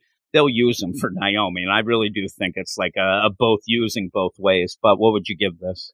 I like the art a lot throughout this issue. It's just that the story brings down any goodwill that previous issue had done. And so because of that, it's just, and Naomi's the freaking, the linchpin of the series again. So it's like nothing matters with the regular Justice League. They're going to be written terribly. Dialogues will be awful. And Naomi is the most important thing ever, 4 out of 10. Yeah, I'm going to go with 3. And one of the big things that I wanted to point out, the idea, he does, his voice for Xanadu is awful.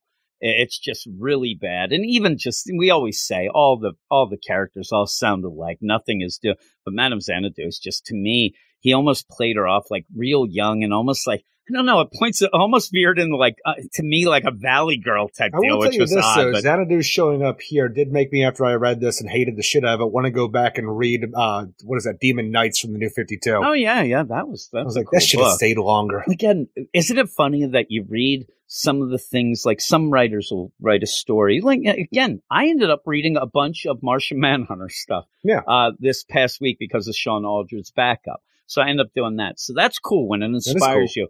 Bendis writes things so shitty that you want to then go back to read the better version of things, but he does inspire you to go read something else. But after he was doing Superman, I read a lot of freaking Superman throughout the 80s and 90s. Because you needed something good, and that's the cool thing right now. Maybe I have to go read some good Batman stuff because a lot of the Batman stuff isn't hitting for me. Well, the Superman stuff finally is. So you're always going to have that yin yang and stuff. And the Wonder Woman stuff isn't doing much for me either with the Trinity overall. But hopefully the Trial of the Amazons will fix that.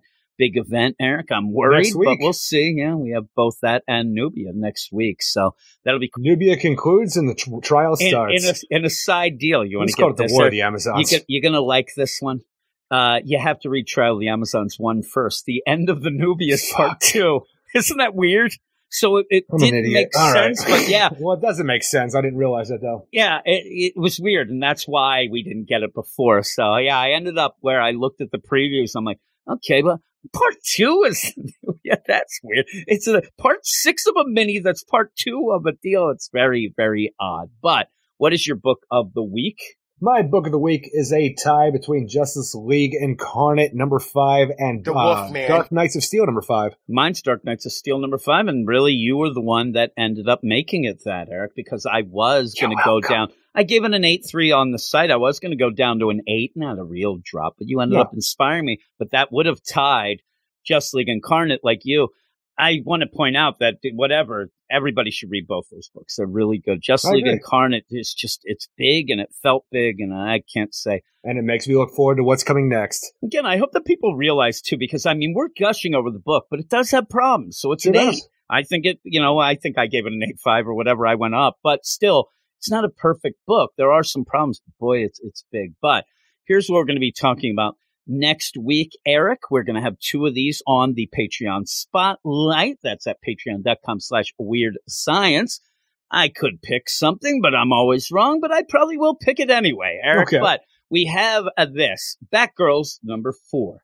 And that's one of those books where I really need to start liking this book. We like all the characters in it, just not the way they're written in this book. Not even the characters, the premise, everything about that book, even the art style, while it's okay, I don't care for it. It throws me out. The art style. There's nothing in my mind that is good about that book right now. I know. People like it though, Eric, but I like the characters, but they're being fucking destroyed in that book. They're it doesn't even feel like it's a continuity deal, especially with Cassandra, and she just seems like she has no idea what's going on. Cassie Batman, and Steph just having sleepovers. I'm like, stop it right now. It's like a little bit of a Teen Titans Go, but a little more adult, but not. I mean, they're having the pizza party. Somehow I feel that Teen Titans Academy is better than that book. Well, then, oh my goodness, Eric. Now that is shade. Holy moly. Or maybe some people, I see people still are like, the Teen Titans Academy is a pretty darn good book. I'm like, well, who are you? When did you get to the malt shop? I don't think they're as crucial as they used to be at the beginning of New 52, but I feel that Batgirls is going to be canceled at issue 8. Really? You think that? It's possible. 8 to 10. Yeah. I would think that if you get to 8 or 10, you just go to 12 and have 2 trades, maybe. I just don't know anybody who want to keep buying it because of the quality of the book. I don't know. Even if you like the characters. I will even admit that at points I was going and looking at the Michael W. Conrad's deal because he would just spout off nonsense and I needed to be on the front lines, Eric, but I haven't looked. So, yeah, you had a lot of people commenting to him of how great the stuff, but they are. Him and Becky Cloonan are going to be doing some stuff over at Valiant. And I thought this was like I said about Bendis doing the Dark. I'm like, thank God they're going off. It's not until like December or something. I'm like, that stinks. Batman Urban Legends, Eric. You want to see what happens to Super Pets? Are they super? They're miserable and they make me cry. Y'all want to see some more animal cruelty? I'm telling you, I read that last issue. I'm not even joking. I went upstairs to kiss and pet our dog. Mia, I said, Bella, the idea, I'm like, oh, Mia, I love you. I hope nothing bad like this ever happens to you. Next book, Detective Comics number 1056. That's part 10. We're getting very close to the end of that. We'll see if we're right, if Batman shows up and, some other surprise. I don't know. The book seems to be going in a weird direction, but we'll see. And we'll see if we keep going. Maybe I'll like it more. I Am Batman number 7. That's a book we like, right? It is. Looking I want forward to see the that. continued adventures of Jason Damn New York. right. I really like that first issue of that New York style. You end up having Justice League versus Legion of Superheroes number 2, Eric, right? Huh, that's a We'll book. see. We'll see what's going on Gold with that. Lantern. Naomi season 2, number 1. I don't know if I could do 2 Bendis books in 1 week. One might have to go. I'm telling you, if one has And to one's go, number it's, 1. I'm telling you, it's Justice League of the Legion of Superheroes. Sayonara, sucker. But we'll see. Again, if I want to remind people, when Naomi's first season came out, I spent a lot of time arguing with people about things that I believe by the end I was completely right, Eric. The idea Vindicated. that we ended up with all those kids and that, but maybe he'll get to that now. Remember the job she had, but she did The that- therapist, all her friends. Yeah, Yeah. I think that maybe we'll get back to that stuff. I don't know. She's new. Yeah. Nubia and the Amazons, number 6. We talked about that just Part a 2 second somehow. ago. Part 2 of the Trial of the Amazons. We also have Superman, Son of Kal-El 9. That is actually the... When is Jay Nakamura going to have a heel turn? You want it. Maybe you don't want it, but you expect it. This I is do. the I don't second trust half him with of his the chameleon Nightwing. mask. This is the Nightwing crossover type deal with that. So that's Oh, yeah, the that's second part, which I actually forgot all about until I just said that. How did that last one end in Nightwing? Do you remember? I remember that they were high-fiving, I believe, Eric. No. Oh, no, they were going to Lex. Luther, yeah. Yeah, I just remember Lex that. Corp, yeah. Remember, there was the signatures of the... Risk died. yeah, he died. And then they had the power signatures that John could somehow see that led to Lex. That's fine. Yeah, I'm okay we'll with see. that part. Yeah, I don't know. It seemed weird that he'd be able to Supervision, see motherfucker. weird power. But what power signatures are they leaving off just because that didn't make sense? Well, I to guess me, we're going to find out. yeah, I think that it's just a trope to get their device. But the Joker number 13 seems like that book has lost all Is that of the the hype penultimate and the issue? sales. Yeah, it's the penultimate. But are you with me? Oh, dude. And now I got to, deal with the fact that Bane did A-Day for some reason and, he didn't kill himself or was a clone of himself or maybe he was resurrected with Lazarus resin. I don't know. I just want to see some cannibals eat the Joker. That's all you want to see. That's all I want. I have to remember because This tastes funny. We should get, no, that's good. We should get some, some of that cannibalism, and I could finally bring back, in the last time probably, do my deal with my Beverly Hillbillies parody for Okay. the Sampson family that I Let's forgot do it. about a couple times. So I will. We only have 2 more that. issues left, Jim. You got to pull it out when you can. I know, and you ended up with that. You end up also, don't forget, Eric. I mean, who could? The Punchline backup. I mean, the Trial of the Century's coming up. That We're is a gonna thing. get to it. I you don't do know. have Punchline you would never forget. I know. Trial of the Amazons number 1 also. So we'll see. Well, what's going to be bigger next week, the Trial of the Amazons or the Trial of Punchline? I think the Trial of What the will Amazons. be the Trial of maybe. the Century? No, I don't know. We're going to have to see. Honestly, put that up as a poll on our but Twitter. that would be the funny thing. What is going to be that? The Trial of Next those week, two? what is the Trial of the Century? I will ask. I will ask that on a poll on the Patreon just for you. I'll do it right No, after I mean we're on done. Twitter. Oh, I think I meant on Patreon. Eric, I'll put it on Twitter. People are like, what the hell are you talking about? Why But do you follow us? with all that, like I said, two of those books will be on the poll. Depending on what we have there, I think Naomi will definitely be one of those that would be picked. And I'm going to go out on a limb and say that the other one is going to be Batgirls just because me and you don't like it.